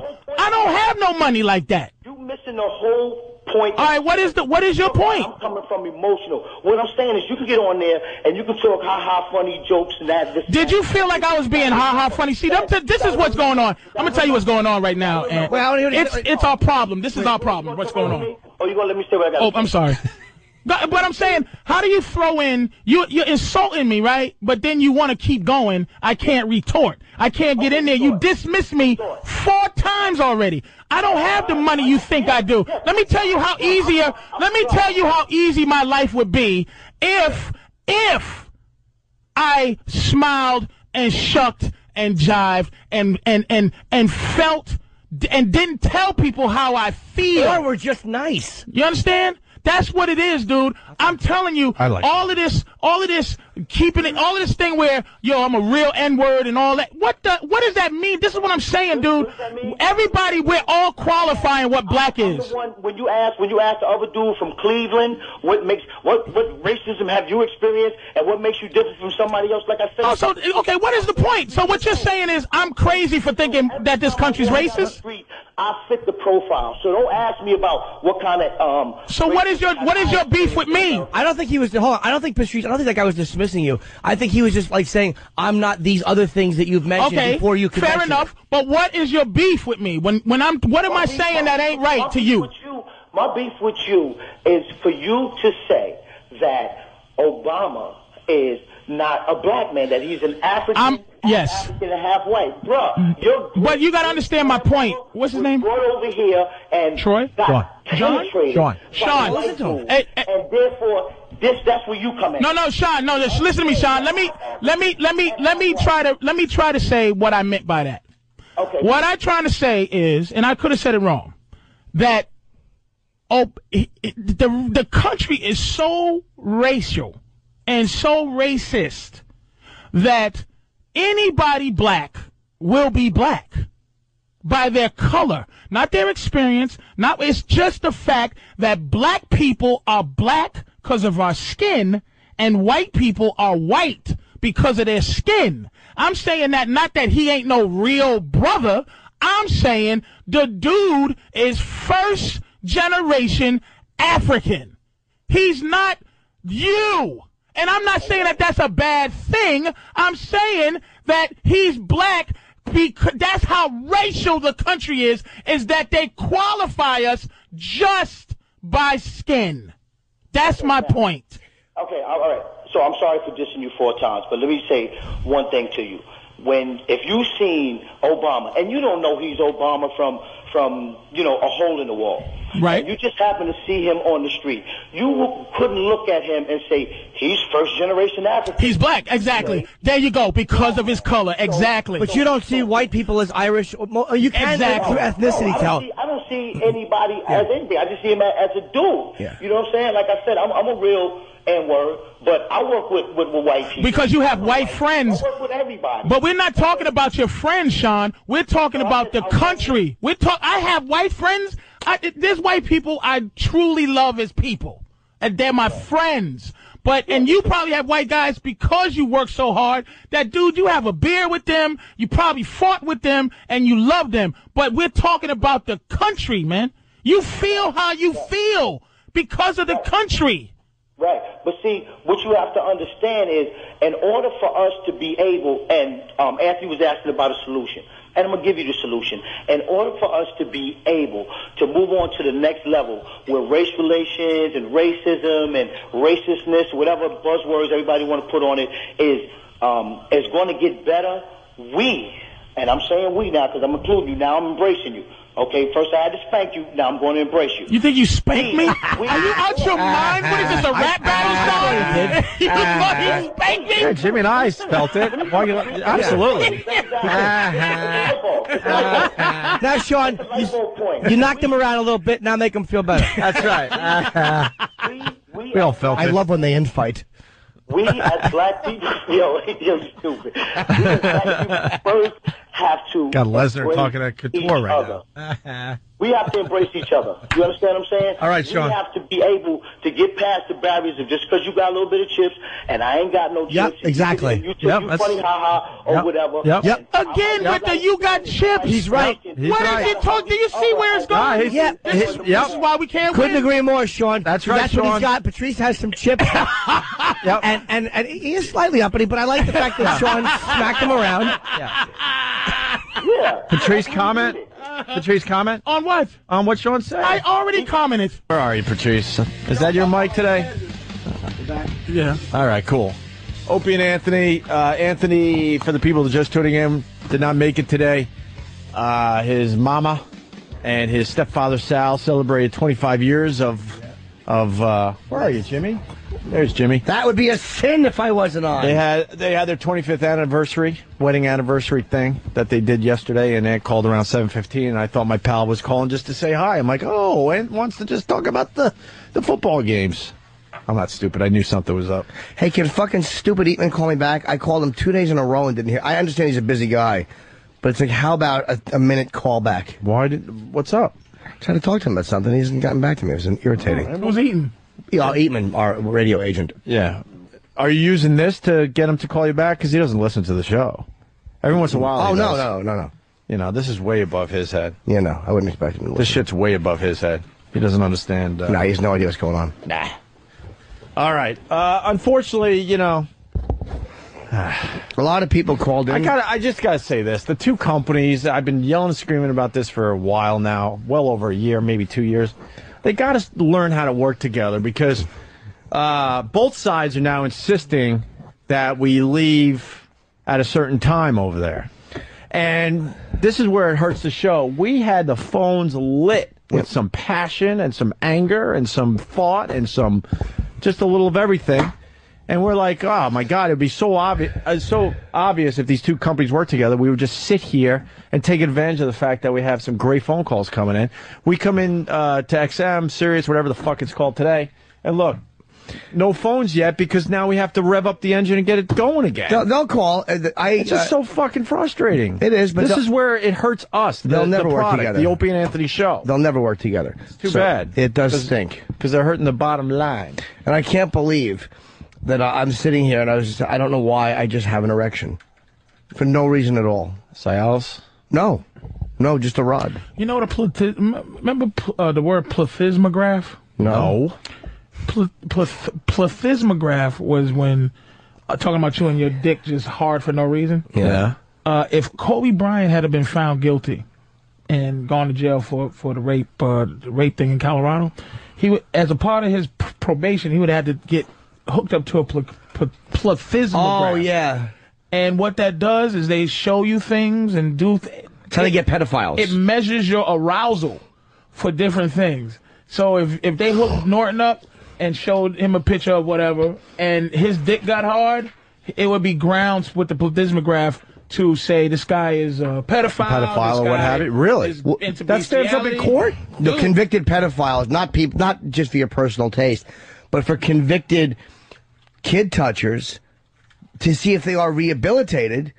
Because if they have a very high recidivism rate, they will hook your dick up to that. And if it's still jumping around, that's why a lot of them go with chemical castration. But you think what you think. How are you going to stop getting Well, Norton's it's a condition dick of is parole. Hard. But how would you ever cure a pedophile of that? You can't. That's why if you they get excited by kids, I think you're going to always be excited by kids. How do they get that out of your system? I don't know. I mean, I don't know what their therapeutic process is. I think it should just be a fucking hammer to the temple. Like Clockwork Orange. Sure. Yeah, they show you a picture of kids getting fucked with vomit-inducing drugs. That sounds insane.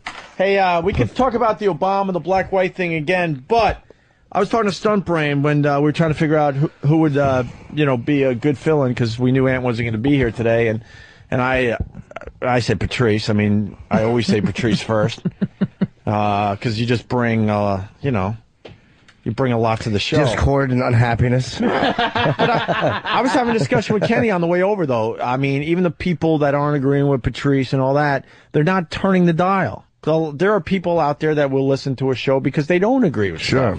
And I don't even know where it falls, what percentage agreed and disagreed. 90-10. You really think? I know you're kind of going with a joke, but I would bet you it's...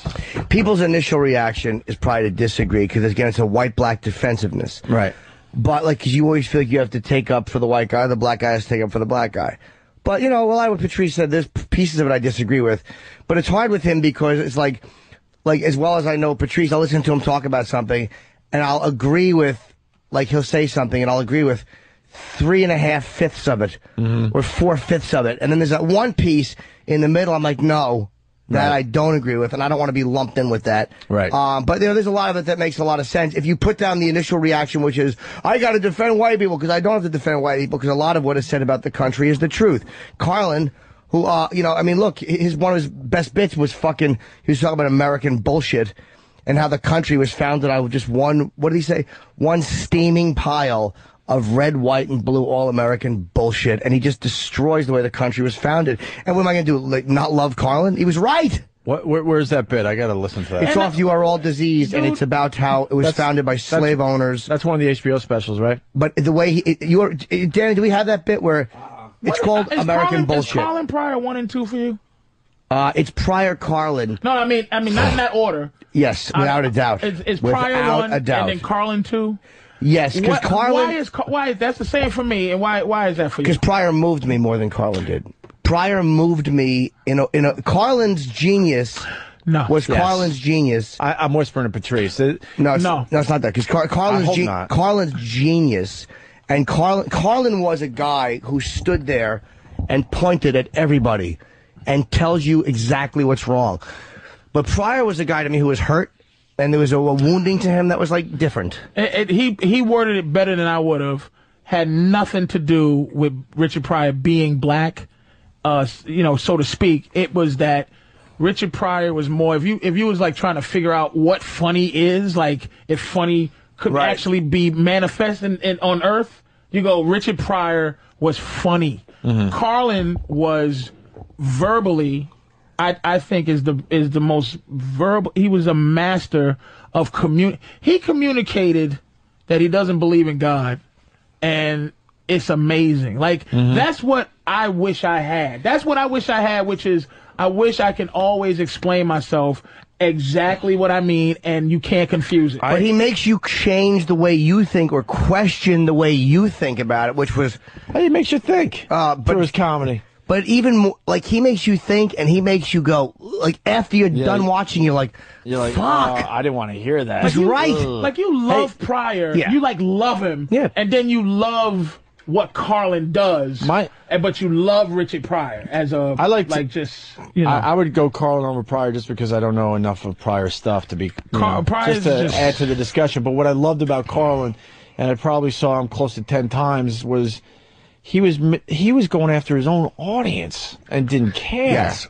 It's like, do you know what confidence that takes and what balls that takes, that you're going after, let's say, religion, and you know a bunch of the folks in your audience are very religious people. And I was like, that is fucking brilliant that he doesn't care. When he said a lot of things. One of the things that, like, there's ones that change your life. One of the things he said that changed my life. And there's a few things that Pryor said that changed my life too, but for different reasons. Right. Carlin said, what the fuck is this shit about angels? I said, what? Like, he just said that. What is this bullshit about angels? And then he goes, what about goblins? How come they don't get no credit? Like, I said, what the? I said, he completely said, fuck angels.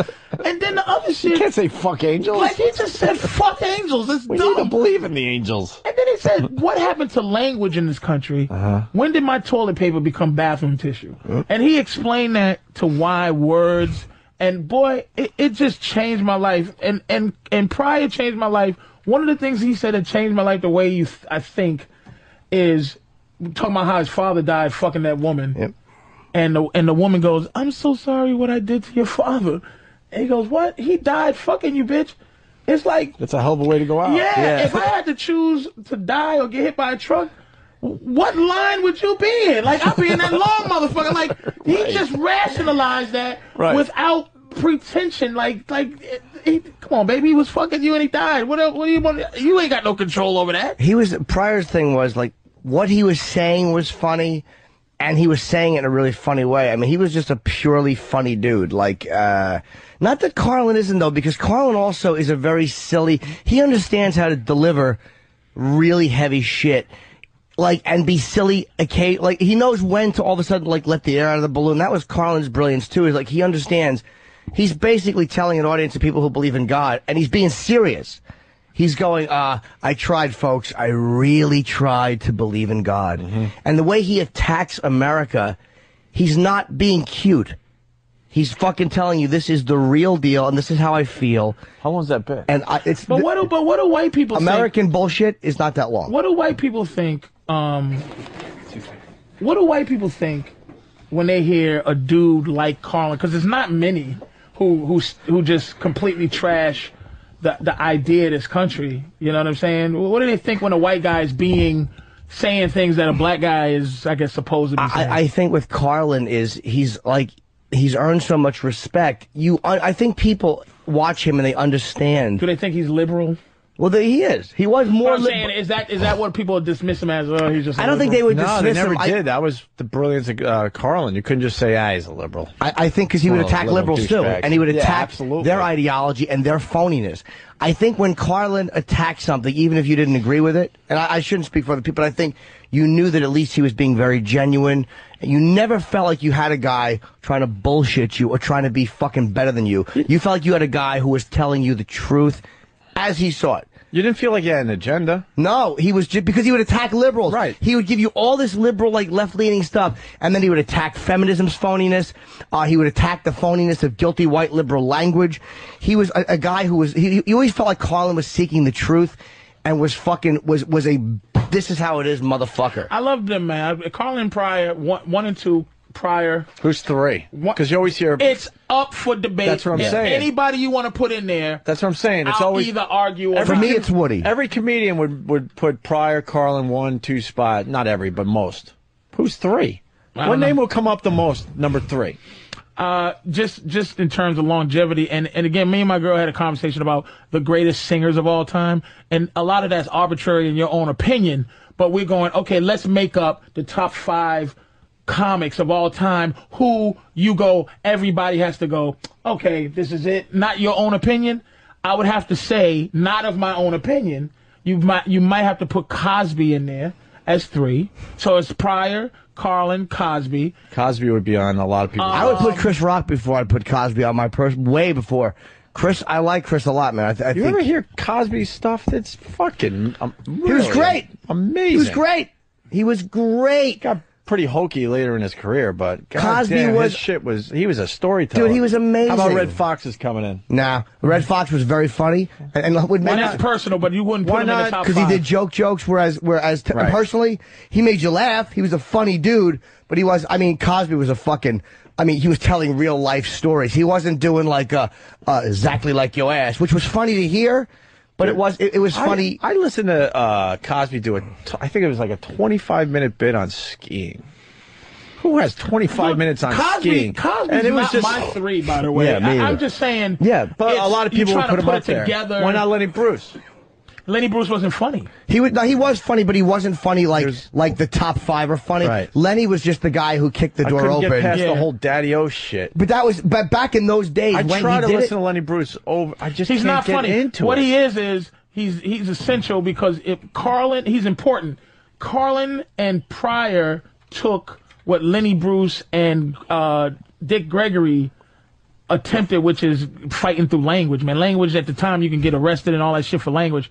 And then Pryor and Carlin funnied up the opportunity. They took the opportunity that Lenny Bruce and Dick Gregory gave to be funny with it. I think Lenny was funny, but not number 3 funny. Dude. Like I watched some of his old stuff, and like he's sitting there and he's just kind of talking, and he does have that Daddy-O thing, which was again it was in an era of take my wife, please.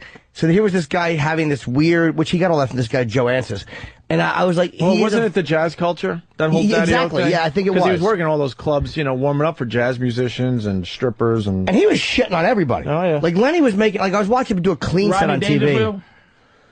Rodney, to me, top 5? No. To me, Rodney does not make me laugh like he used to. Like, the more I listen to Rodney, I still admire him, and I still think he was very funny. But it's more guys, to me, Like Pryor and Carlin. You wouldn't put him in the not your. This is the top 5. That's not necessarily me. Present. Are we just doing comedians or political comedians? No, just comedians in general. Top 5 that people would say.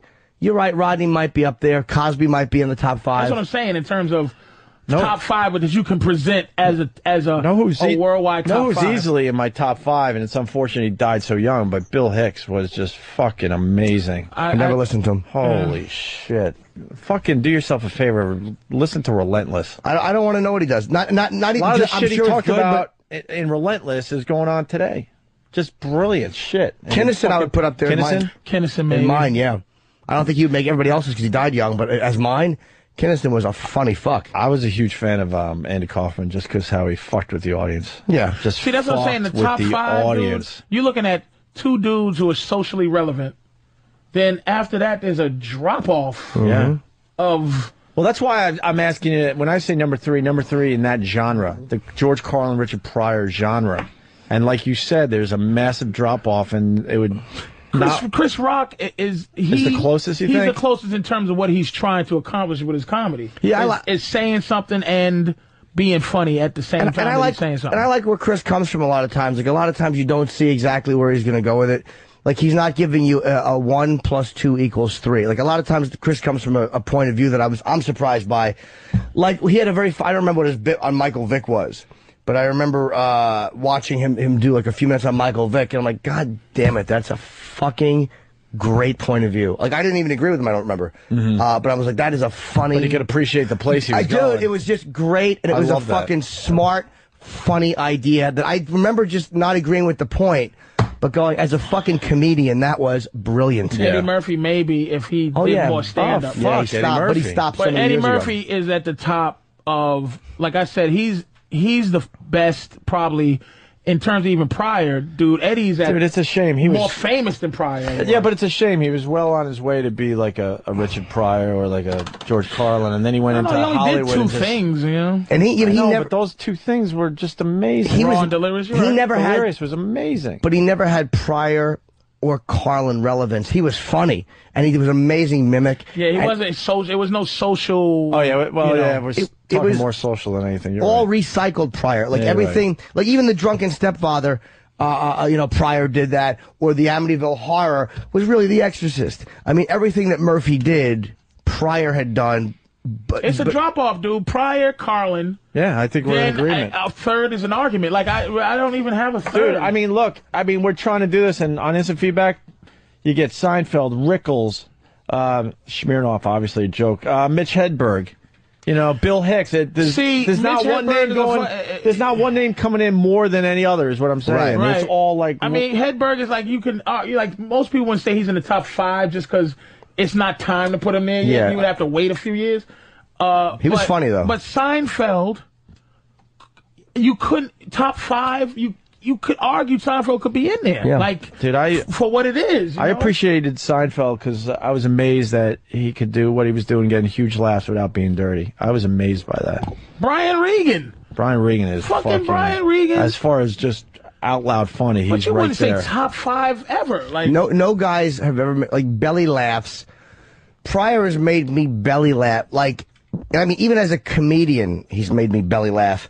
And there was something, and it wasn't even always dirty. There was something he did, and it hit me as funny, where he was talking about how his father would fucking sit in the barber shop and then read the almanac and then wait for people to make a mistake. And it made me belly laugh at this picture he painted of this horse's ass of a stepfather just looking to correct people and be a dickhead. But it was just, and then wait for people. He told you all you needed to know about that guy. Yeah. When he said, my father would read the almanac and then wait for people to make a mistake. And you're like, God almighty, I know who that... You immediately understood this crotchety old fucking guy. And he did it. See, this is the difference between Pryor and Carlin. And why I put Pryor ahead. It's because Carlin would be able to make it up in his mind, and he would verbalize it, and he would create that thing and let you and dissect it. Pryor just felt it and said it. Yes. And it would be nothing pretentious, which is why, let me say, Bill Hicks didn't, I don't think Bill Hicks became what he should have been because he operated, for some reason, Carlin never operated above the audience. You never felt like he was saying, he was looking at you like, ugh. Well, he kind of did the whole thing with a wink, but you know, it was social something. It was about society. He was kind of looking at you like, you know. But Hicks was disgusted. Oh yeah, there was real. He was with. He didn't hide the anger he had for the system. But he was disgusted with, like he was disgusted. The thing about the audience is you have to be disgusted at something else and not them. Or disgusted at them with, you have to be with them on some, and what you just said, like Pryor had that thing too, where he had this ability to talk about race to white people, and you had to laugh and you had to acknowledge that there was truth in it because you never felt resentful, because as a white guy, I never felt that Pryor was trying to make me feel anything bad other than this is the way it is. Like he was never trying to make me feel guilty or bad. Ever the genius that he was. He was never, like when he said, he goes, the white woman come to him and go, that Leon Spinks is dumb, ain't he? And he goes, well, what would you think of me if I agree with you? Yeah. Like, it wasn't like, dun, dun, dun. Look at the point I made. It was like, hey, we got the Carlin bit about America. And it's only like 2 minutes, right? Yeah, it's easy. And it's just the way he's so it's just the way he says it. He's not trying to be. It's real easy. George Carlin, what's this bit called? It's my favorite thing. My favorite special is called "You Are All Diseased." It was done in, I think, 99 was that or 2000. That was 3 specials ago, right? Or maybe, yeah. It was done here in New York, live at the Paramount. You have some nice stuff in your book about George Carlin. I love him. I Hate Your Guts, and we learned that you cried when you found out. Carlin like a baby. Dude, I cried too. Oh, I was walking a dumb beach somewhere when I found out. It's like, what the fuck? Because we had him on only a few months before that happened. Yes, we did. We were hoping for more appearances by George. All right, here's the. There you go. Fucking love that. There you go. But it's a guy who's not trying to soften the blow. He's not trying to. And the thing with Carlin is, the older he got, the longer he went in between punchlines. And normally when a comedian does that, it is like just saying things.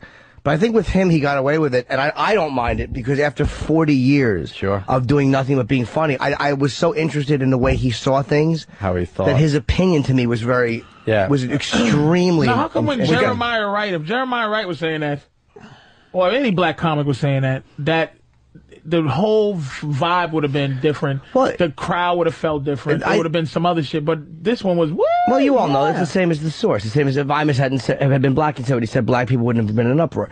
It's all the source. And if Jeremiah Wright had been doing a lot of fart jokes, and people, come on, it's a different vibe. When a guy is... I'm saying that whole thing that he was saying... It's truth. It's just what a black dude who can articulate that would say. But it's always the source. You know that. Anytime you're hearing something... We always take it from where it's coming from, but we react to it. There's no absolute truth that we just hear from any source and agree with. It all depends on where it's coming from. Yeah. And as a comic, Pryor could have got away with that. Bicentennial Nigger is the name of an album and the bit is at the end of the album, and it's not. It's you know the bit I'm talking about, where he's got the fucking sarcastic American music playing. It's fucking. He was scared. He put it at the end of his CD. But no, he was fucking. It was the best way. Joking. It was the best way to end a comedy CD ever. It was just so completely now what? Motherfuckers. Hey, we got the number. We got the number 3 comedian. It's obvious. We all overlooked this. Very obvious. Vince Champ. Oh, he was fucking fantastic. Vince Champ, number 3. Number three comedian, number 1 boyfriend. Oh my God, Vince Champ.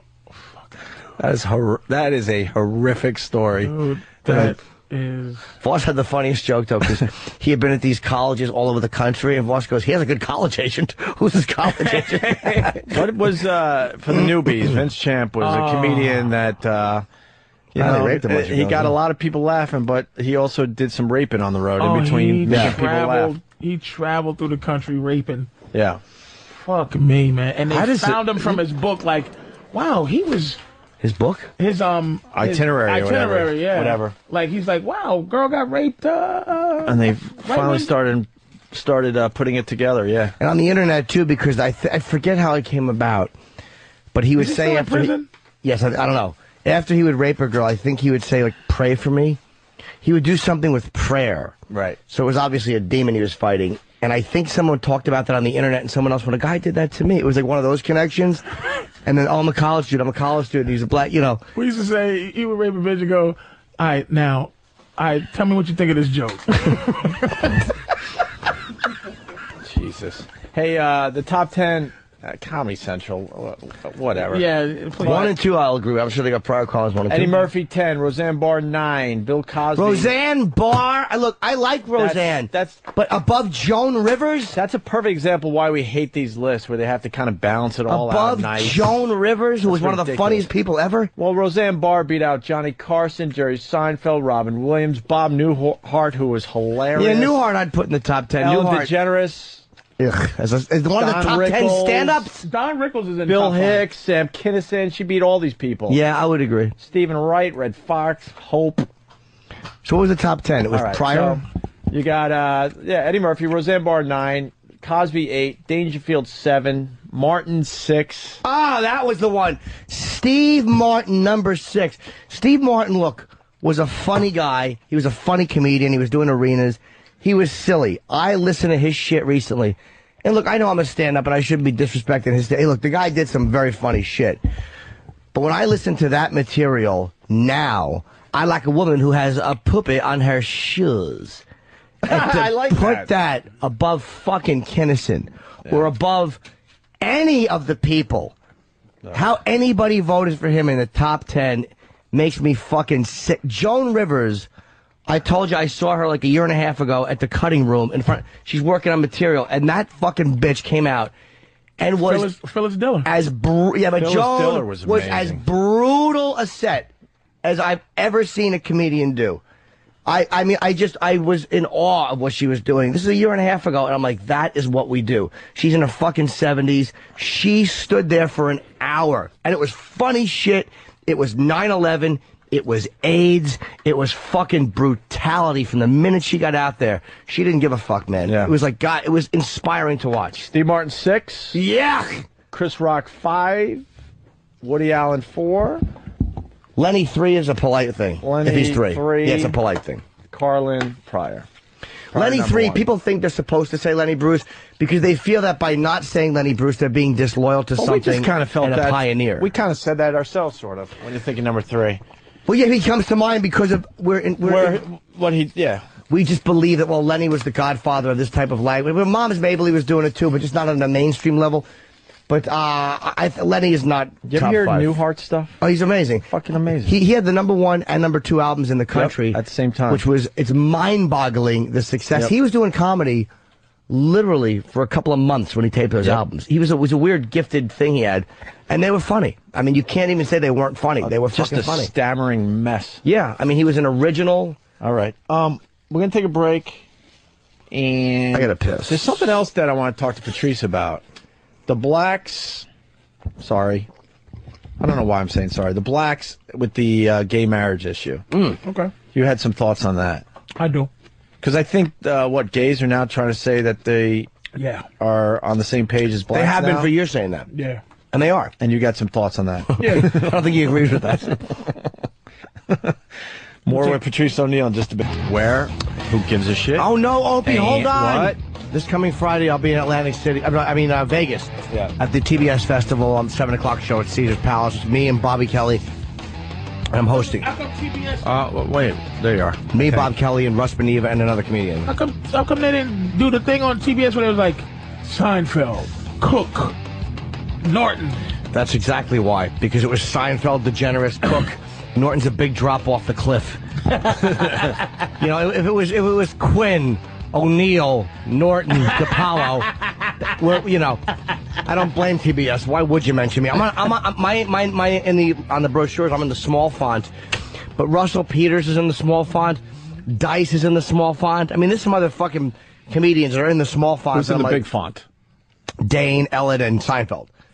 Cat Williams, I don't remember. He was in the medium font. Yeah. But I didn't mind being in the small font because it was like a lot of notable comedians. At least you're being fonted. Being fonted is fine. Yeah, you want to be fonted. Yeah. Fonted. Hey, fonted. what were we talking about during the break? Fonted motherfucker. What is it? Oh, we're talking about black people and their issues with gay people. No, gay people. Oh, no, but some of the stuff we were saying during the break was pretty funny, too. Oh, the thing I was talking to John about, he goes... John Gibson loves Patrice O'Neill. And I'm on there messing around with him.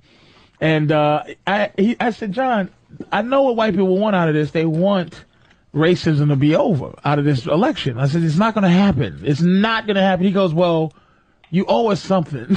What are we going to get? I go, white people, if you're going to say, okay, here's what you can keep.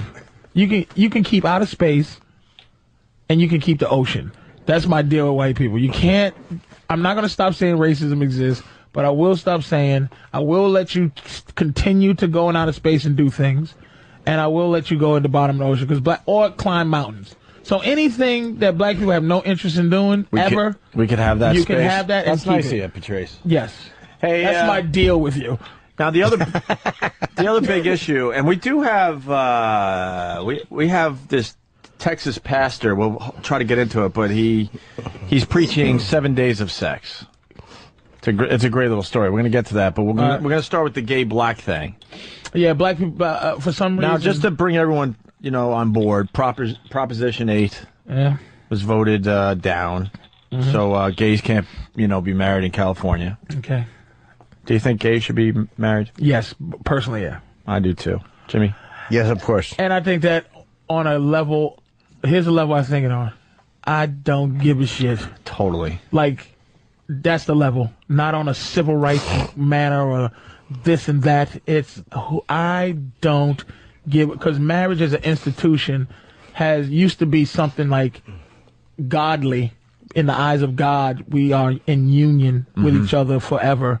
Now it's just health insurance and who gets shit at the end of the day, and can I visit you in the hospital and all kind of goofy shit. What do I care? I don't give a fuck. My thing is, I always felt this, and is that your sexual preference. And here's my thing: I want somebody to give me a logical reason why your sexual preference, I should be hearing about it. Why who you want to be with qualifies you to go through something. And the part of it that bugs me is I'm born this way. Shut the fuck up. Because why is that a preference? And choking your bitch while she's coming is a fetish. You looking at like just the terminology used around. Like, I just don't want to. Sexual preference. Hold on. Sexual preference is just the way they phrase it. But if gay people are born gay, let's just say for the sake of argument they are born gay. Yeah. Which I certainly believe that the majority of them are. Right, because why would you go through anything that you didn't have to go through? I think just for nature puts it into play. I think it's part of nature. Someone explained it to me. They said, "You think I would choose this?" You know. Right. And you've seen too many little gay kids that are like this when they're like really small, like before they are able to make a decision. There was someone that was working in this business pretty close to us that was gay. Steve. Okay. Well, sure, and I'm like a sheltered white kid from Long Island. I only started learning about the gay thing when we were at NEW, and this person's like, "You think I would choose to be like this? Hell no! It's so much easier to be with a woman than." So fucking what? You think you're born a certain way, and you decide that you can't take your own hiding of your thing that you feel society's against, so you come out in this manner of defiance to say, fuck that, I'm not going to hide who I am no more. Right. But I still am not going with, okay, I'm born this way. It's still sexuality. Well, that's just their way of trying to explain it to people. Look, I think you're getting, like Jimmy said, I think you're getting caught up in. You can't say that they're not born that way, though. Yeah, I'm not saying they're not born that way. You don't think people are born that way? I'm born this way. I'm with Jimmy. I think most people are born to be gay. I think you're born to a certain degree. Certain things are learned. And I'm not saying that certain people don't learn to be gay. How about Anne Heche? I don't know enough about it, to be honest with you. I don't know. Ready? Here's my thing. Now, guys is a different story, and I'm not trying to make a bit out of it. But for the most part, once you get fucked as a man, if somebody goes, "Hey, you ever have sex with a guy?" Matter of fact, Pryor did come out with that. Yes. That he has, but no one ever goes, "You gay?" Just like you and your thing, no one goes, "Well, Norton's gay." Not gay. But guys usually, once they step over the bounds of fucking a guy. Sorry, I couldn't help you there, Jimmy. They're gay forever. Women can play. This is what I'm saying about what you play with. Yeah. Anne Heche would be gay on Wednesday and straight on Thursday. And if a woman goes, "I'm gay," see, gay to a guy for a woman is a bull dyke, like, who just said, fuck it. Yeah. Hi, how are you? But if a woman eats another woman's pussy, we don't give a fucking on that level, and she can switch up tomorrow. I'm not saying that you're not born, but you're born like that. You're born bisexual. You're born wanting to fucking eat pussy. I think that... What are you talking about? Their argument is this. They just don't want to have to fucking duck. They want to be able to get married or get divorced or just do what they want and be left alone. Okay. And I think that's where the defiance comes in. It's like, because like if you want to go out and get married or you want partner benefits, you want the same shit that everyone else is getting legally. That's it. You don't want to have to go to church, and you don't want to hear this sickening organization tell you that what you are is a sin. I agree with or that. what you are is dirty and you're not going to get into heaven. And that's just the sickening history of the church. I don't disagree with that. So, but that's what they want. I agree with you 100%. I think that's what they want. That, please, I don't, in the eyes of, I know that the institution of marriage isn't that. To get to the fact that black people didn't vote for that, or that they're 70% or something, 80%. Yeah. Black people are horrified of God. And they're horrified of God. It's religious, yeah. And also Latinos. They're religious. Yes. To the fact that a lot of religious black people are horrified to change the Jesus that looks like, Tom Petty. They're scared young Tom Petty. to question white Jesus. That's how, man, black people do not play around with God. It's a religious and one thing that black crowds don't go for is really, you can talk about God, but like white crowds will let you get away with pedophile stuff and religious stuff a lot more than black crowds. Black crowds are conservative in the way they think religiously, and ultimately, and let me make sure I say this right, that on when you get strong religious thinking people, like I believe in God, but religion I question. Strong religious thinking people who just going to go with what they go with and be conservative, gay is not acceptable by God. So they'll be going against the rules of the Bible by supporting that. And that's all it is to it. It's a religious thing, yeah. But when you're a person who can think, most people go, who gives a... Like, I get mad at gays for even thinking, like, it's the same thing where as a white person, this is a great point to go with the race part. As a white person, you go, I don't give a fuck about that. As a straight dude, I'm like, what? First of all, get over yourself. I don't give a fuck what you do. I'm not looking at you like anything. I live in New York. There you go. Now you understand how white he thinks. But a gay guy has feelings. Right. He wants you to just won't understand. The gay guy wants you to care more. But the fact is, I don't give a shit. You ask me, I think, gay marriage should be legal, but I'm not going to run out there and start marching. I have other things to worry about. That's the point we've been making all morning. So I do understand, but if a gay guy has some points about his feelings that make sense, because like I said, to me, it's a sexual thing. It's nothing but sexuality. It's not, look, I have a nigga parade every day. I walk down the street, motherfucker. There's no special day. I always am black. But a gay guy or a lesbian or a gay guy or a lesbian, there's a lot of choice why do I need to know? Now, ultimately, if the platform is, here's the thing, educate me. What is it that happens that gay people don't get? And the rights that they don't have, other than ridicule, because I should be able to ridicule you. I should be able to say, I don't like you, sissy. Why? I'm not trying to kill you, but what is it that you cannot do that heterosexual can do? I think it's the majority of it is, like you said something like there's a perception like, well, people don't always know they're gay, but people always know you're black. Like that. But in a way, it's like, I don't think gay people want their rights.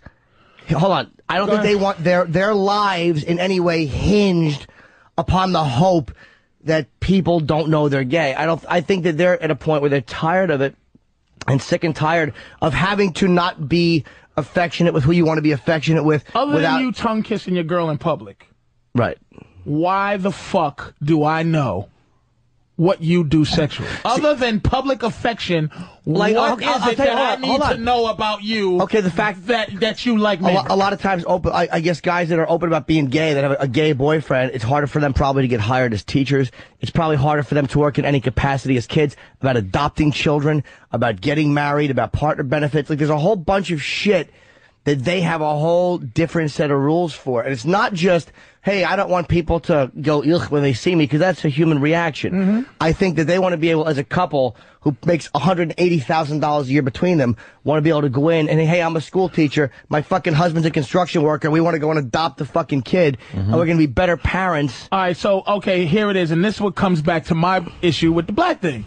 Do you want just the legislation rights? Meaning, do you want this country to really feel differently about homosexuality, or you just want to be able to be hired no matter what, and you'll take that, but people are still going, in their gut, but they don't like you, and it's really, they don't want you around. But you have to legislate it first. Now, you can't legislate morality, you can't legislate stuff like that, but you have, once it's on the books and once it's happening, well, then people begin to live with you and begin to work with you and go, oh, well, everything is cool. Like this stupid prejudice I had or this stupid fear I had is unfounded. But the only way people do that, because most people, when exposed to you and you're exposed to them, kind of go, oh, all right. It's not what I was told. And again, what we're talking right now, we're talking to 3 cities. There's only 3 cities in America. New York, L.A., and Chicago. This is a city issue, because if you're white, black, whatever, and you live in New York, L.A., or Chicago, you have to deal with everybody. Yes. We're talking people who, again, you don't understand, man. You travel a lot. You must know. You go, holy shit. I live in New York, and you go, this place is like living on another planet compared to Michigan. In this conversation. I also think that gays are the target a lot of times of violence. And again, not in New York. No, I'm talking about the whole country. And again, you can't legislate that where people aren't going to go ugh or want to kill you for being gay. You can't. But the more the law is on your side, and the more the law and the country as a whole sees you as legitimate and what you're doing is fine and okay, the less you have to walk around afraid. There's no heterosexual. There is no people who are fiercely heterosexual, meaning with a need to be like, all right, hey, I want to be able to hold my girlfriend's hand if I want to. Like, there's some people that look at you and go, what the fuck? Like, for what are you doing that for? Well, we don't have to hide it. The thing is, we're coming, like you said, but they don't have to hide it. No, but you like, you know how you said you're saying white people come from a place of white entitlement? This is a case of straight entitlement. You get but I'm saying you get so used to not having to be a certain way, you're like, well, why can't you just do that? When the fact is, but why isn't other sexual things involved in that? Why isn't? Because for them it's not just sexual. For us it's sexual because, like, hey, one guy's fucking another guy. But for them it's falling in love. It's being with a partner. It's like all the other things you do in a relationship. Me and you both. So if I love prostitutes, why can't I affectionately? This is what I'm saying. See it again. It's going to be taken wrong. Yeah. My thing, I'm coming from a point of view like, but do you want to visit a prostitute when she's in the hospital? I might. Yeah. You know, I'm sure there's some of my sick babies in Brazil. Do you want to adopt a kid with a prostitute? That's what I'm saying. I might. But again, I might. It's more than a sexual thing. I guess it's a lifestyle. You know There's a lot more going on there. What just like, lifestyle? Sadomasochism. Bondage. That's a sexual lifestyle. But what I'm saying is, I understand the love thing and this, but see, that's not the platform. Again, I don't give a fuck. It's just like abortion with me. The thing about abortion, my thing with it is, look, I have issue with women saying it's my body. I just have issue with it. It's not your body, bitch. Your kneecap, your brain, your earlobe is your body. But once you fuck a guy and some magic happens, and then something is growing inside you against your fucking nature? Nature's not your body. You just happen to be chosen to be the baby's apartment building. It's a 50-50, yeah. Anything could be. That doesn't make you special, and it doesn't make it your fucking body. But, bitch, you're not pro-choice? Kill it if you feel like it. Are you pro-choice? Okay. but I'm at the same time going, I shut the fuck up. I know, I agree. I think it comes down to love, though. Like when you're doing the fetish stuff, you're not. There's no love there, is Really? there? All gay fucking is love? No. Well, no. As far as the other stuff they want What to if I accomplish. lovingly put a red ball in my girl's mouth and put plastic bag over her fucking head, but I really care about it? No, but he's saying that it's not just about that stuff. It's like the bottom line It's not is just about the sexual act. Opie, I know that, but that's my thing. What is it about? Please tell me what you're fighting about. I can't agree with the fact that you want to fight to love the same sex all the stuff I just without said. ridicule. No, but all the stuff I just said. A pretty good point about that all the whole stuff I thing. just said. There's marriage, which goes in with benefits. But what do they really and want? inheritance. Hold on. All that stuff. And the ability to adopt children. And the ability to work where you want to work without having to hide who you're with, without having to pretend you're something you're not. The fact that here's how you know there's a problem. The fact that they wanted to make a constitutional amendment to make their marriage illegal. The fact that is something. I don't agree with that. But the fact that is such, the fact that the country is looking at it like we have to change the Constitution so these people cannot enjoy the same marriage that we enjoy shows you that it's a bigger issue than just, what, can I hold hands in the restaurant? Here's the issue with black people, and again, speaking for everybody is whatever. Black people are not, as long as the platform is compared to civil rights, you'll never, ever get the cooperation from black people. Even though it's a legitimate comparison in the sense of, you're shaking your head no, but the fact is, there are people in power who are treating people who don't have that power wrongly. It's an oppression, it's an ugliness, and it's a fucking ignorance, and it's people who are being hurt by other people who have no fucking business hurting them. When I say that, what you just said, right? I say what I say based on feeling. It just ain't gonna happen if gays don't have a real compelling argument to make black people feel their pain, that feel that the same way that we feel is the same way they feel, and it's civil rights. And a lot of people's civil rights can be violated for a lot of different reasons. Like, I am for that on that level, what you said, but the platform of the fact is, to me, I can't see past that it's your sexual preference. That's because black people are as shitty and awful as white people. Right. In this country, the hand has been dealt so much one way, but when you look in Sudan, there's slavery, African... No. No. No, what I'm going to say to agree with you is that ultimately, this is my thing about Africa. I never want to go back to Africa. I don't relate to it. I don't look at it and go, kings and queens. We're from motherfuckers that'll chop a motherfucker's hand off for a diamond, genocide, killing each other.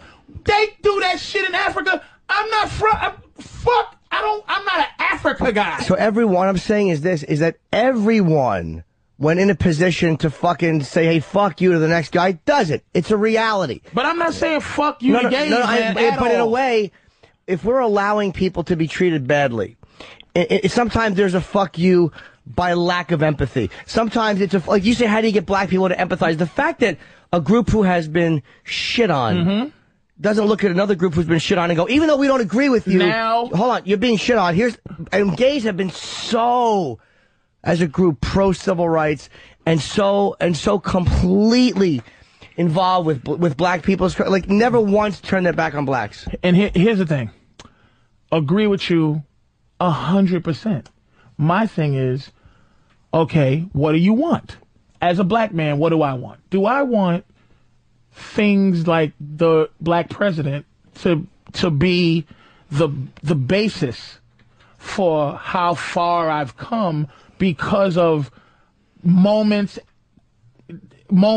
because of what am I looking? What's what I'm looking? Because of, okay, the president or the first black guy in baseball, or hey, affirmative action. You got to give me fair and equal treatment. Do I want it in that manner, or do I want it in somebody's heart? So what I'm saying is, for the manner that I say you can get married, really is the dismissive manner that this country does black people. Meaning, I'm going, I don't give a fuck. Right. Get married, but okay, do I want white people to go, man, this was wrong. Yes. Sure. So what? Gay people probably want to go, you should be able to love who you want, which I am with. But I'm saying for me to be with you on a civil rights thing, you have to be more compelling than I want to love. I want to put it this way. If it's practical, like, hey, I just want to have the same opportunities as this, fuck yeah. But if you're going to, just like I can't make a white guy feel that he's not superior to me because he's white. I can't make him feel that. But the more gay people, see, the same thing with race is, you have to legislate certain things. And once you don't feel the whole country is saying, as a government, you're wrong for being gay. And in a way, it feels like they are. And the church is saying it.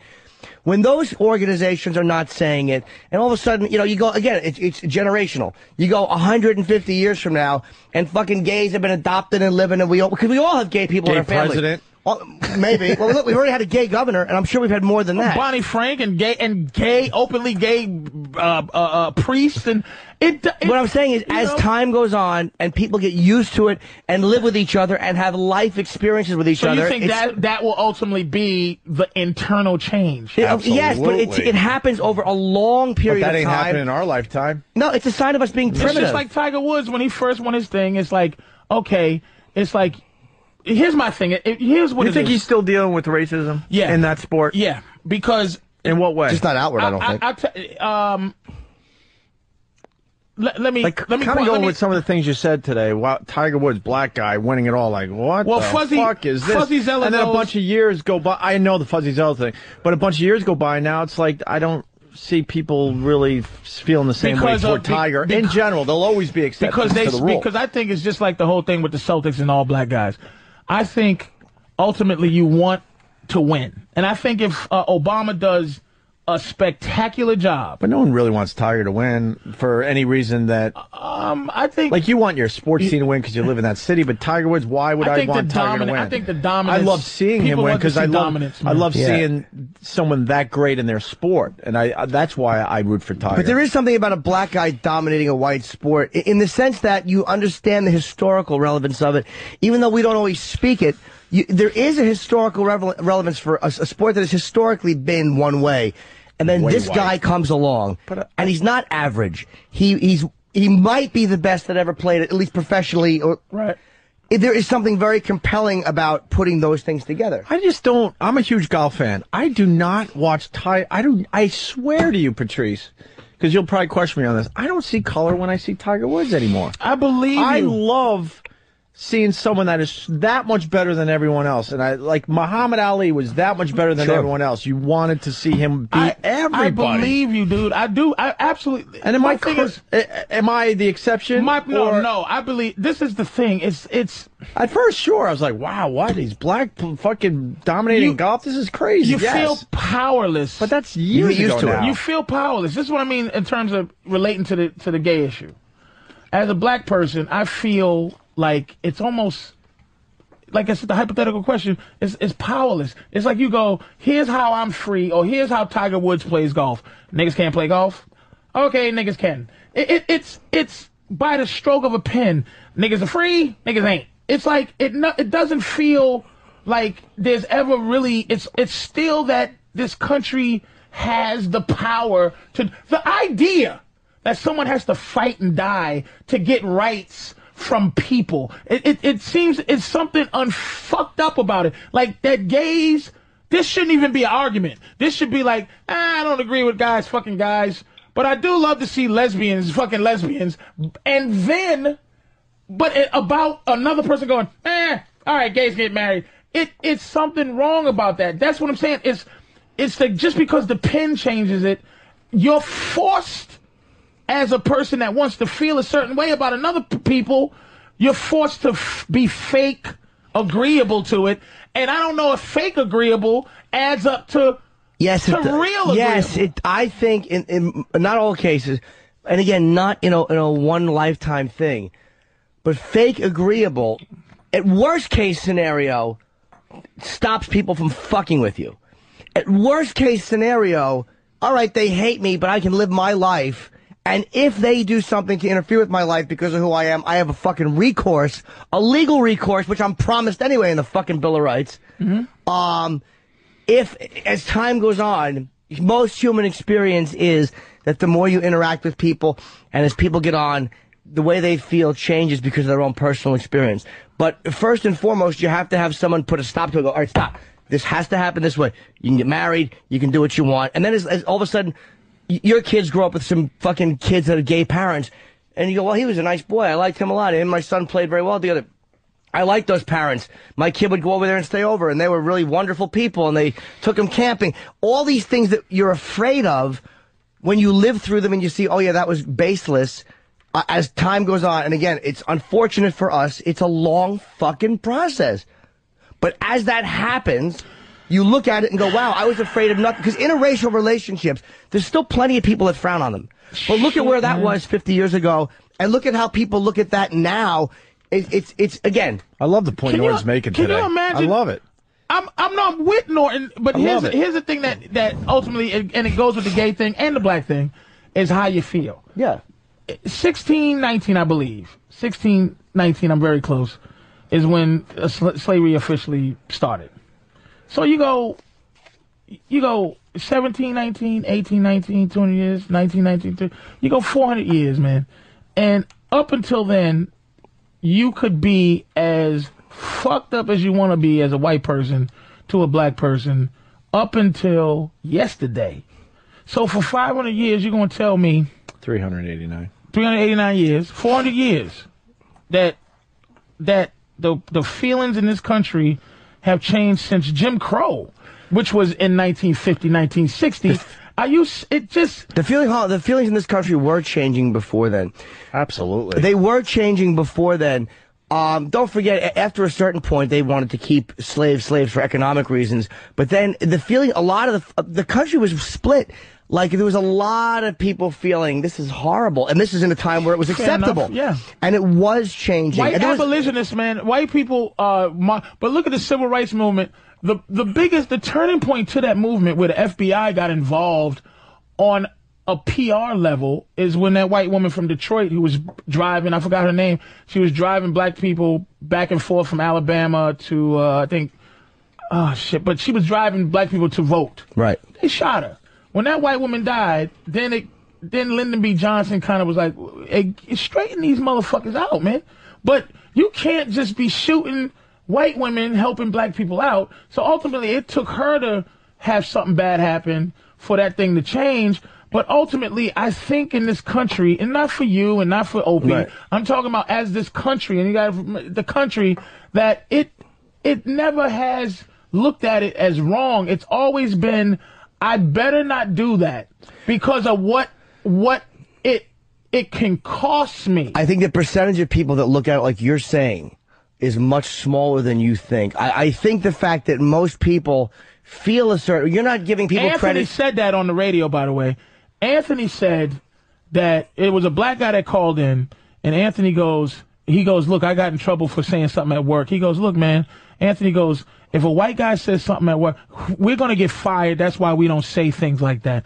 Anthony is to me, he's speaking because the guy is a smart fucking guy, and he's speaking to his gut, and he's speaking to how. Have you ever read something called the Willie Lynch papers? Hold on. You can't hold on. Yeah, freedom of language at work is different. And most people probably think that way. Yeah, it's not just with that. It's with anything. We're not learning these huge moral lessons that you think, Patrice. That's the problem. And but it's not a white thing. I think it's human beings don't learn these huge moral things. But just like I'm saying about they stop doing things because, oh wow, this is hurting me. But they're not thinking, okay, now I understand. Exactly, it's not a malicious thing. They don't think right or wrong a lot of times. It's not a malicious thing. That's why I keep prefacing this shit. Yeah. It's not just an insidious guy. It's not the white people are sitting there.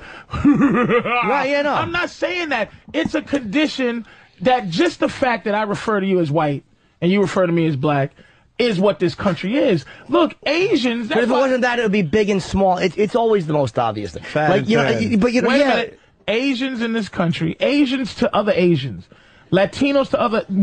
We are the only group who bond together by our color, and that's why I brought up the thing about Obama and he's African, is that we bond with him for his color, but Latinos do you realize the war with Latinos? Oh, yeah. Puerto Ricans are hated by Mexicans, Cubans. They don't consider themselves fucking us.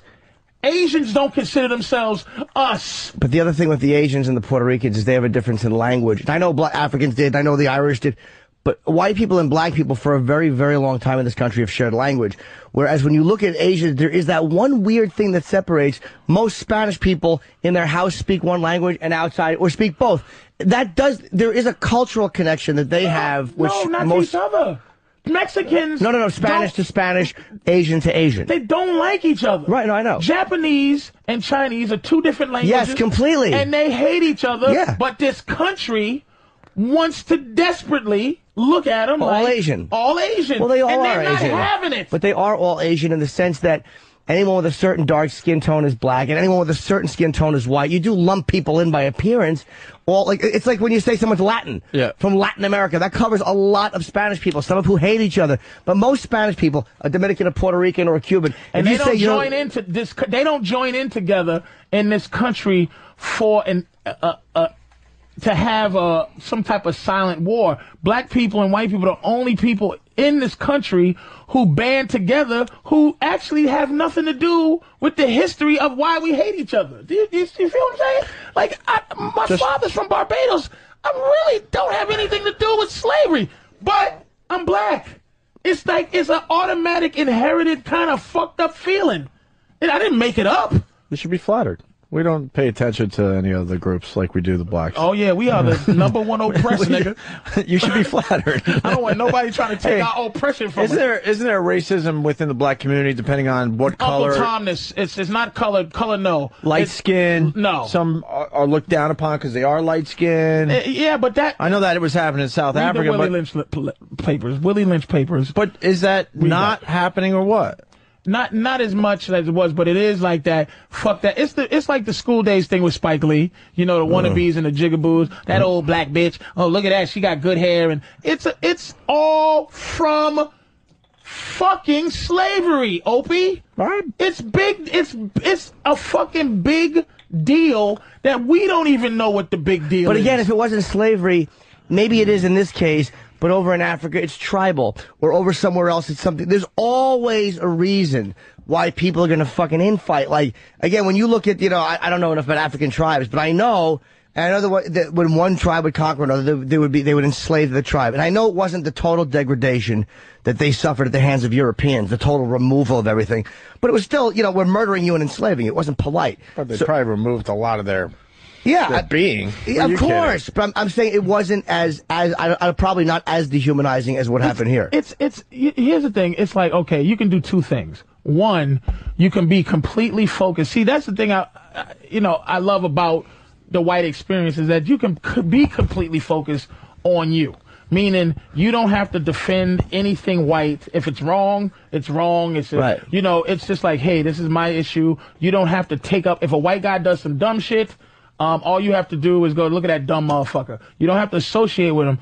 My thing is, I would love to get to a point where, okay, I got two choices. One, I completely just focus on me and do what I can to do the best for me and not think about blackness at all. Just not think about it. Just take it all as, hey, officer, you're doing your job. If I could think like that, life would be easier in my gut.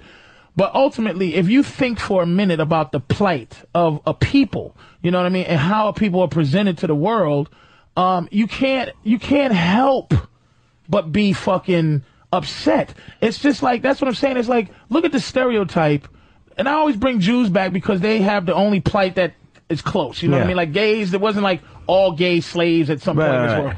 So it's like Jews their stereotype is they own the banks, the media, they rule the world. They're bastards running the puppet strings.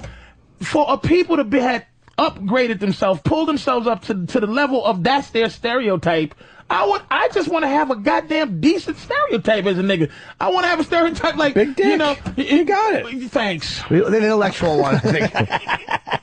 Thanks for my big dick that I don't have. If that was one, you know what I'm saying? But I watch a lot of porn, and there's some giant white dicks floating around this planet. Goddamn right there are. Giant. Yeah, goddamn right. So it's ultimately it's an opportunity for me, because there are some unspectacular, boring, mediocre black people out there.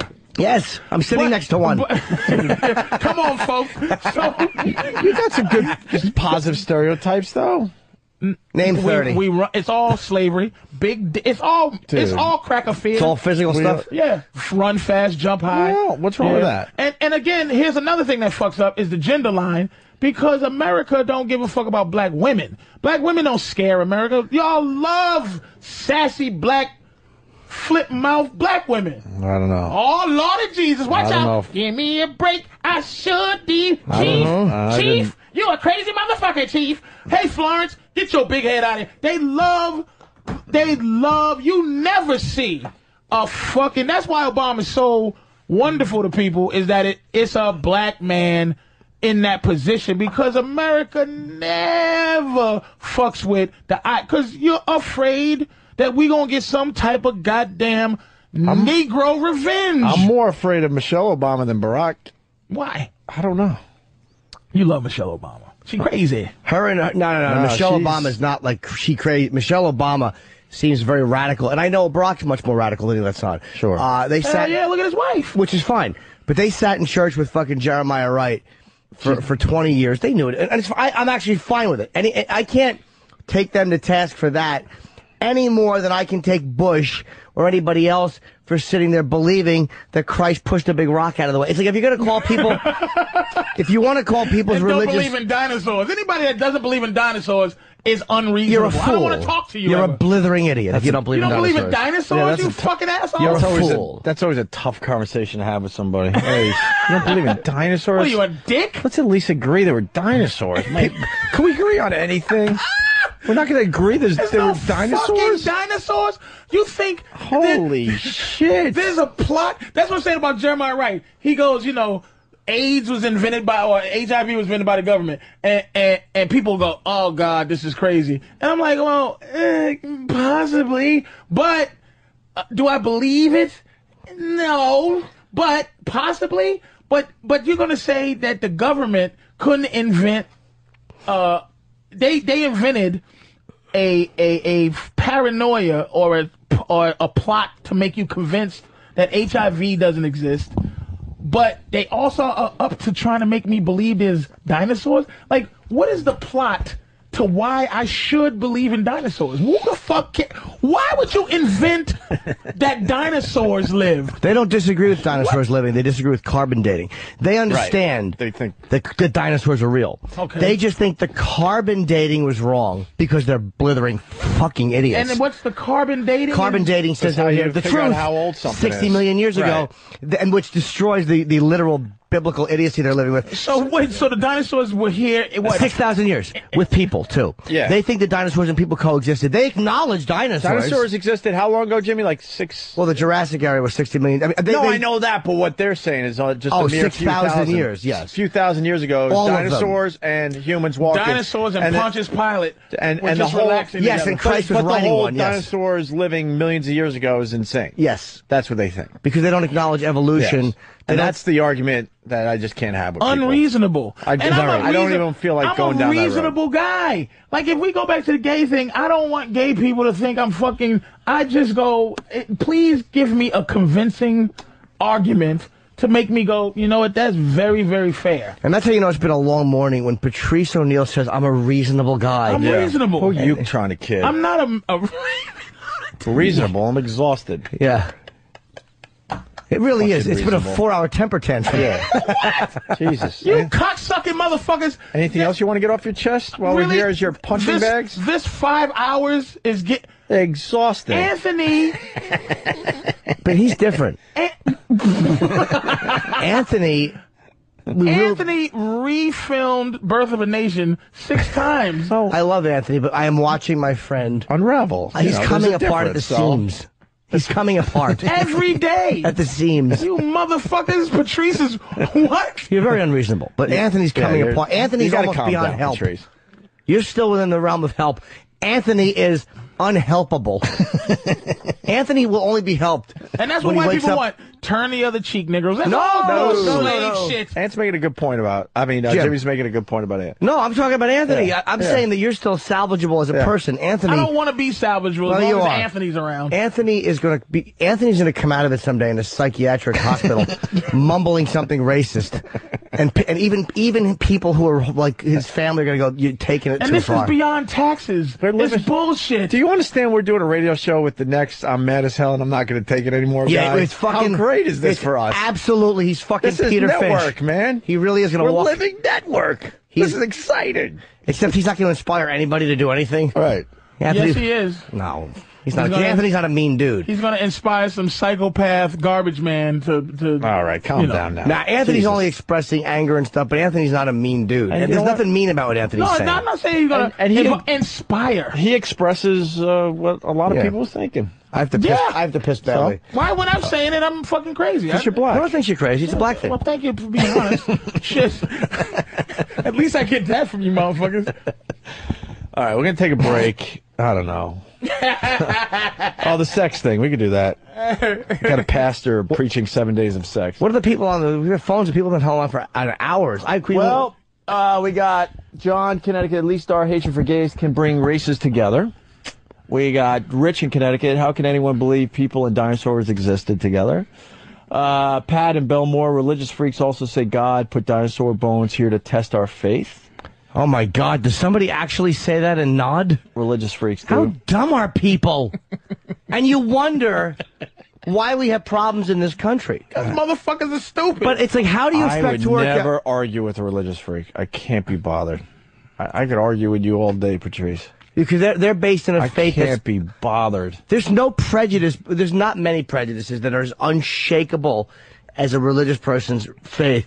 Because when you argue religion with somebody and you can hear how they're so rooted in it, it's because they're raised from day one thinking that. And to fucking shake them from that is this admission that everything has been just nonsense. All those hours I wasted? Yeah. Let's go to Chris in Florida. Am I that big of an idiot? Chris in Florida Yes. writes, gays just want equal protection under the law. This guy... I said that!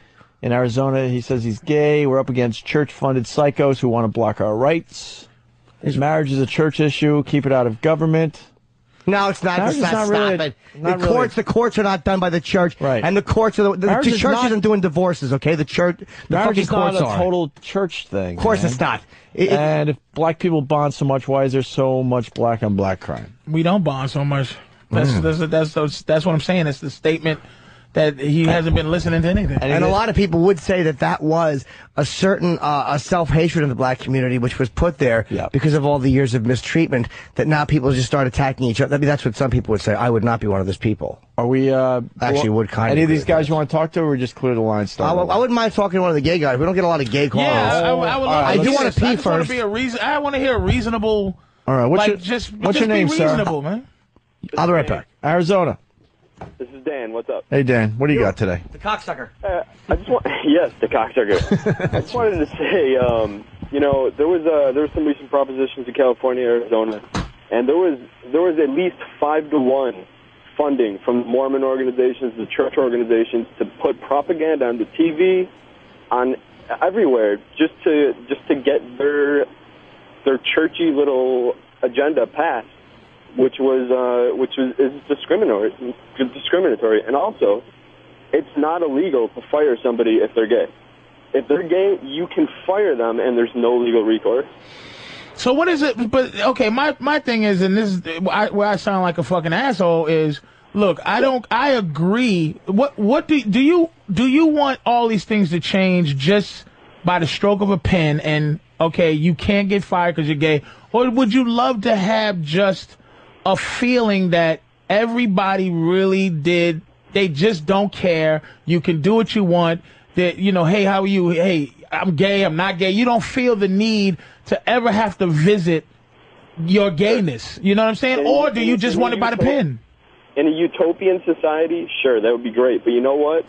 the money talks here, and if you have funding from these gigantic church corporations funding their agenda, they're going to win. And what do gays actually want? What is what they're fighting for? What is Proposition 8 really for? We want the ability to be able to protect our spouses, for lack of a better term, right now. You know, can you do that with wills? Can't you do that with wills and law? Like, if something happens, you can just, you know, hey, if something happens to me, you get this, and you know. I think it's similar things that you can do, but it's not. Yeah, they want day-to-day stuff too, Patrice. But only if you have a will. What? Like if your partner, I guess, is in the hospital, you can't even fucking visit them. I think you can. You can, but if there's no will, like if you're guys who live together and there's no will, unless you say there's not a will, the spouse won't get it. It'll be the fucking family. You know what I mean? It's like you want like basic stuff. You want to bring your partner to, let's say, a Christmas party without people now looking at you differently. And but they're gonna look at you differently. I understand that, but they want to start somewhere. And how about this? The right to make medical decisions. Like if that's the one I'm mostly talking about. Yeah, your partner's in the hospital, and you're like, well, I know what he would want. You have no say in that. So shit. Is that the issue, sir? Is that? Oh, ma'am, I'm sorry. All of it, right? I think it's more like day-to-day stuff, right? Well, no, acceptance. It's really the legal stuff. Acceptance is what's going to happen from the people. You don't want to be. It's not going to happen through the legal system.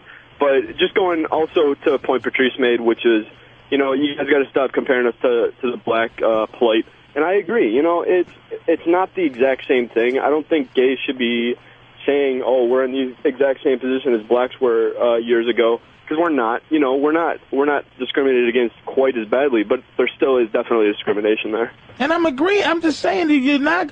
If talking about platforms and how people respond to different things, you cannot make me join you on the platform of just, hey man, I want to be able to. This guy I love, I want to be able to decide whether his organs get to go. I want to be able to be a family member. I want to love him and get the same rights from loving him as anyone else does. But to say it's a civil rights thing in terms of comparing it to what we went through, which is, it's just not a choice. Like if you ask a black person, there might be black people that go, you know, I don't want to be black. Like for real.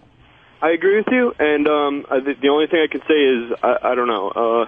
Can I suck your dick to change it? I was gonna say you sound like a reasonable gay guy. Like here's the gay guy that needs to be the gay spokesman. But that's just like the difference is, like, okay, Jesse Jackson, who is the black spokesman, but he's black. Like he's super black. Right. So it's like he's James Brown black. But it's like gay people. When people think of gay, they don't think of this fucking guy. Like, let me try to bring some comedy back into the show, because it's been about 4 hours. Thank you, Sarah. So if Jesse Jackson is the black spokesperson for the black people, who would his equivalent be in the gay community? Would it be Harvey Firestein? Exactly. That's what I'm getting at. We want to just, we want the right to love. Shut up, sissy. That's what I'm getting at. Like, you know, if there was a Republican, straight-laced Republican lesbian, right, who you go, oh shit, looked lesbian? Yeah. No, like. Sarah Palin lesbian? If Sarah Palin was a lesbian. Or perhaps if Condoleezza Rice was one. Yes. But Ellen's one. Ellen is the spokeswoman. She looks like Opie. I used to have the same hair as her, too. Oh, you know what I'm saying? Pathetic. Like, what the fuck? This is like, why am I watching this bull be the spokesman for gayness? If it's just like somebody like this dude is reasonable, and he's not going, you know, it's not you don't even feel sexual from this dude. It's just like, dude, here's what we want, and this is how we feel. Well, you're basically, and there's no emotional, like, thing that I have to be tied to. And I go, you know, hey, I'm with you, motherfucker. You want the reasonable, straight-sounding gay guy, like a lot of white people. I'll respond to that. A lot of white people respond to the white-sounding black guy. Absolutely. Who Obama is. Absolutely. Yeah. Obama's a fucking Harvard guy, though. Him and his wife are Harvard lawyers. Chris Rock's, I don't know it word for word, but Chris Rock's bit about how, you know, he does that whole Flavor Flav comparison. He's right, too. Yeah. He was like the first black whatever of the Harvard Review. I mean, he lives a life I don't relate to either. No, but we're dealing with feelings based on how people are gonna make you feel better. And oh, by the way, Stephen S. from Bayshore, the gay equivalent to Jesse Jackson, we found one worse. Rip Torn. Charles Nelson Riley. I'm sorry, Rip Taylor. Rip Torn. Rip Taylor. But nobody. Paul Lynn. Paul Lynn, right. There you go. Nobody wants to be the object of ridicule, right? Nobody. But you understand intuitively that we can't legislate that. We understand that we can't make people not like us or dislike us. But the things that we can control, which is like that guy said, wanting equal protection under the law, I think people are very, very justified in wanting that and demanding it. People shouldn't have to ask for that. I agree with that. Yeah. And my thing is not society now. It's not. If you didn't learn history, if it's possible to get rid of history, it wouldn't be a problem. Like, do people think that fucking Indians feel better because they have casinos now? Like, them motherfuckers are footnotes in history. This country conquered them. All right, so we'll get you guys some casinos. I'll take that. I'll take that. I'll be a little happier. The casinos made it a little easier. It did, but if you ask an Indian, they're not going to go, feel better. Hey, they were, in fairness, they were conquered. What? The Indians were conquered. It was like, I'm not saying it's right or wrong, but it is what it is. They were fucking, it was a hostile takeover. As far as them being fucked, it was a conquering. Yeah. I mean, I don't know how it's different. How about we get a few black casinos? I'm sure black people would be because we happy. really need like some kind of like solution. As it is now, we're not ready for that. A solution. We're not ready for no black casinos. Motherfuckers stealing and robbing them, robbing their own casinos. There's no machine. Everyone's playing dice. Everybody unplugs. Motherfuckers unplugging the cameras so they can cheating at dice. Get the fuck out of here. We're not ready for that shit. That's hilarious. We're getting ready to play What Did We Learn on the Opie and Anthony Show. This show flew by. Well, we do have this pastor. This is a pretty good story. Could get to it real fast. Ooh, a juicy apple. We got a Texas pastor who It's a little mealier than I like. I like a crisper Fuji apple. Listen to this. The setting looks a lot more like a rock concert than a church. And the sermon isn't what you might be used to hearing. God is pro-sex. He thought it up. It was his idea, and he wants those of us who have said, I do, to do it. Pastor Ed Young of the Fellowship Church in Dallas made headlines last week by calling on married couples to have sex every day for a week. That challenge started Sunday and runs to next week. You show me someone's sex life, and I'll show you the temperature, the tone, and the tenor of their relationship. Young's non-denominational church has a congregation of 20,000. The media attention has given Young's challenge far greater power. And it's a topic that we can talk about with our friends who are non-Christians, and they're intrigued that the church is willing to talk about it. The church is getting attention for themselves. It's so obvious. This guy, shut up. But he's married, though, which the fact that priests are stuck with their dicks in their pants is why it's become a fucking haven for fucking the people it's become a haven for. It's because those fucking dumb motherfuckers won't let the Catholic priests marry. Those outdated motherfuckers. I was asking questions about that the other day with somebody. I'm like, all right, so you're a priest. You have the feelings. Sex is wrong? Like, what is the actual thought on this? Because now it's a physical thing too. You got to get, as we like to joke on the show, the poison out. So the priests have to get the poison out. Well, you know, what Stuntbrain was saying. Do they jerk off and it's like you're taking your morning vitamin? Like, what is it? They fight and then they lose and then they hide it. Like everybody else. I'm not even talking about all the shit that went wrong. I'm talking about the Joe Priest. Mm-hmm. He's decided a life of celibacy, right? But he still has the poison in him. Like, what is that all about? He prays and beats himself on the back with something. But the shit has to come out. Like, do we have any priests that listen to the show? I doubt it. Or maybe that someone knows this. Do they wait for the wet dreams? Are they jerking off but but acknowledging that this is just something I have to do physically? It doesn't have to come out. They pray it away, like you said, or they fight the urge, or they put the energy into something else. It doesn't have to come out. It stays in. What about the old sperm? Because jerking off, quite frankly, for us is like a period for women. We got to get that old nut out. Right. I'm sure but they the jerk priests off. feel that way, too. Dude, they jerk off. They fuck kids sometimes. I'm not. So they jerk their dick. But I'm not even. Of course they do, and they apologize to God. I'm talking about the guys that are playing by all the rules, not the fucking pedos. He prays for strength, and some win and some don't. So that's crazy. He prays God, and sometimes don't you have to like it builds up in you, and you have to get. Don't you ever jerk off and you? I jerk off sometimes, and I jerk off sometimes, and it's not even sexual. It's just like, yes, I better do this. Like, I better get it out the way. So ultimately, sometimes I go, oh, damn. Like, have you ever had anything you done? What's the moment in your life where you felt creepy? Where you went, oh my God, I just crossed over to something I Do you didn't mean want. Do you mean like after you've come? And I'm just guessing. No. Do you mean after you've come and you have hydrogen peroxide in your mouth because you have shit in your mouth? Like I mean, would it be a moment like that? I don't know. The first time you did that, like I've done creepier shit than this, but I remember this is when I felt creepy and I fought it. I jerked off in a Pete booth in New York. The first time I jerked off in a Pete booth in public in a booth, I felt dirty. I felt like a dirty. I felt like a motherfucker that, like a flasher, or I felt like a piece of shit. See, I felt like I was born when that happened. That never bothered me. I felt like a caveman when he first sees the sun. Getting ready for What Did We Learn on the Opie and Anthony Show. Second part of the sex story with the pastor. Young delivered his sermon in front of a bed that he said represented marriage. Stanchions around the bed represented barriers like kids and career. And if we aren't happy together, if our relationship is damaged in any way, we can't give it back to our kids. We can't pass it down to the people we're around. And while Young says the church has historically been silent on sex, he says sex in the context of marriage should be talked about. It's a God-given thing that he gave us, and only the world's view of it has distorted it. We'll see next week, but I think it can only help us and strengthen our relationship. So we'll definitely see. 7 days, it's a challenge, so I'm up to it. We'll know in a week if the challenge worked. Challenge, shut up. Just getting attention for that particular church. Hey, did you get some? Yeah, that was a bad one. We were supposed to do Raisin Bran Monday, but I'm so happy. We're supposed to do the complete opposite show than we're doing today.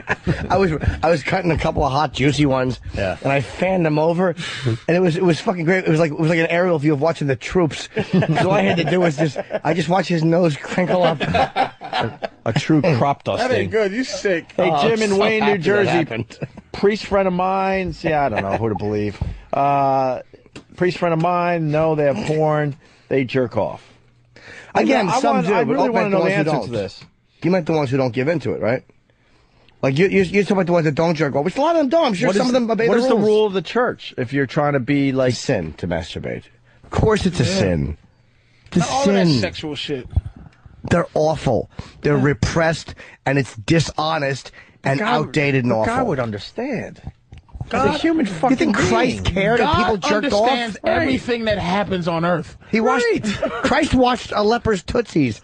He doesn't care if people are I'm gonna tell fucking you something. whacking their bags. If we murdered each other like a lion murders antelope, it wouldn't be a sin. It's a sin because we created the idea that God and evil and good and the devil. If I ate a motherfucker and I hunted him down because I was hungry, that shit is not. That shit ain't a sin. It ain't a fucking sin. That's right. Fast Freddy starts it. I learned today Patrice is scared of the reindeer on the Merritt Parkway. That goofy fuck. The Merritt's scary, man. I think we went too local, but that road is fucking scary, especially at night. It gets you to Boston very fast. I know, it's the shortest way pretty much, but that is a scary fucking road. You want the stinger? Yeah. Oh, we have the stinger? The brand new stinger for What Did We Learn on the Opie and Anthony Show. Here comes. What did we learn? What did we learn?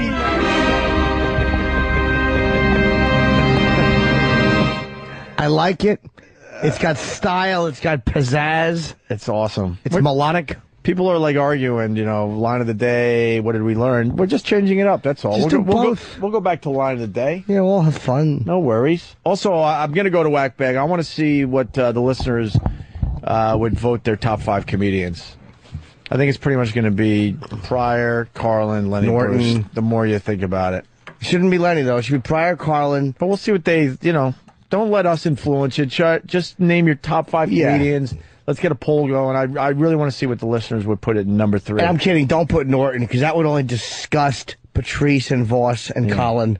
And it would wreck our whole fucking poll. No, I was saying that I think it would be a very legitimate choice. Yeah. Sure. The fact that you said go to Whack Bag and ask that. You think they're going to have Pryor and Carlin? They're not going to have Pryor and Carlin. Yes, they will, dude. Sure they will. If they're being honest. You got to believe. They love those guys. Pryor and Carlin they're not that, Carlin more so just because he performed up until like last year, whereas Pryor kind of stopped in '83. And it was harder for Pryor because so many people have stolen his shit since him. People who like Pryor stuff, like when you listen to it, it doesn't hit you the same way because socially the country has changed. And a lot of people who grew up not watching Pryor, who grew up, say, starting with Murphy and guys after him, then see Pryor afterwards. And it's like, oh, the black thing. They're not seeing, they've seen the carbon copies before they've seen the original. Which is it's like people who watch The American Office before they watch The British Office. A lot of them will enjoy The American Office and think, oh, the British one, instead of understanding the British one. British was the way beauty. better, but they're 2 different shows now. Yeah. I like The American Office, but I don't compare the 2 anymore. Adam in Detroit, today I learned that the Indians were XM and the white man was Sirius.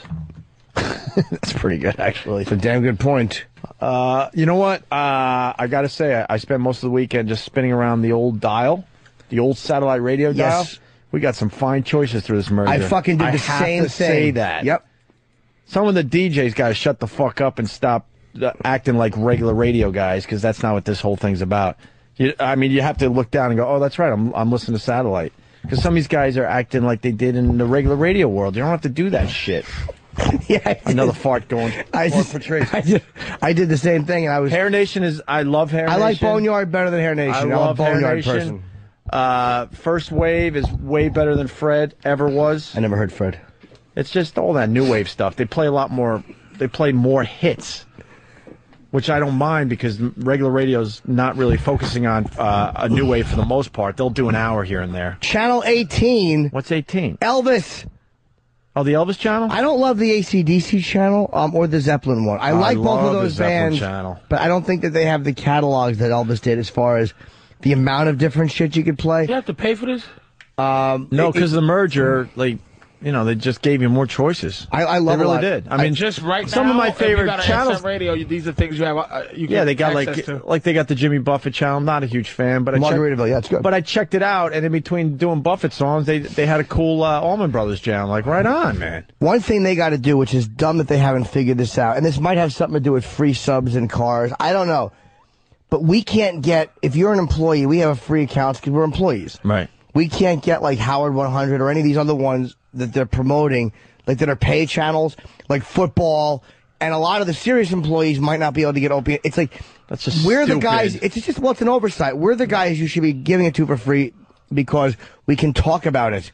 And I can't report on Howard 100 or I can't report on fucking the NFL, their coverage on Sirius because I can't hear it. And we try to get it, and they're like, yeah, pay for it. Like, what? It's We're like, the ones that are going to be pushing this out for you. It's like you should be smart business-wise. They want us to read promos about how great it is. How about you give it to us for free? I've never heard them. So we can listen, because here we are doing a little set on the changes, and we can't comment about Martha, Howard, and any of them, because I have not heard their NASCAR. channels. I haven't heard NASCAR radio in, how long now? Couple 2 years. They should figure out a way to do that. We have to just sit here and go, it's great. I don't know if it's great. You know? I can tell you that Hair Nation, I'm loving. First Wave, I'm loving. Margaritaville, when they're not shoving Buffett down your throat. AC/DC, not so much. The Zeppelin thing, great. Classic Rewind is a pretty solid channel. That Elvis channel is fucking great. What else do they do on the Elvis channel, though? All I heard was Elvis. Really? Yeah. They got to throw in some other stuff, though. They usually do. Just probably, but mix it up a little bit. All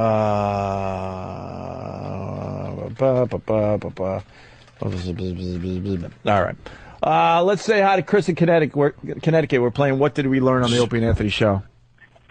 Sans Anthony today. Ooh. He'll be back tomorrow, and I'm sure he didn't listen today, so he'll have nothing to say about today's show. What do you got, Chris? Yeah, I learned today that slavery is impolite. Yeah, slavery is impolite. Patrice? I would say it's just quite... Yeah. Hannibal Lecter would say it was discourteous. It could have been a little more tickly. Miggs threw cum in her hair, and all he said was, discourtesy is unspeakably ugly to me. Unspeakably. He considered that discourteous right. to throw a crazy man load into the hair of a girl. I would love to talk somebody to death. I would too. Well, I'm sure you have and don't even know it. Look at that. Look at Opie's like, oh, nigga, I'm about to die. No, I got some shit to do. That's all. What do you got to do? I would love to stay. Wedding stuff? Yeah. All right. Opie, the new Liquid Metal sucks. I haven't checked out Liquid Metal. Hey, Opie, they brought in all the serious DJs and they play a lot of shitty radio metal. I want Boneyard and Eddie Trunk. Are you not doing the dues so that your honeymoon could be explosive? What?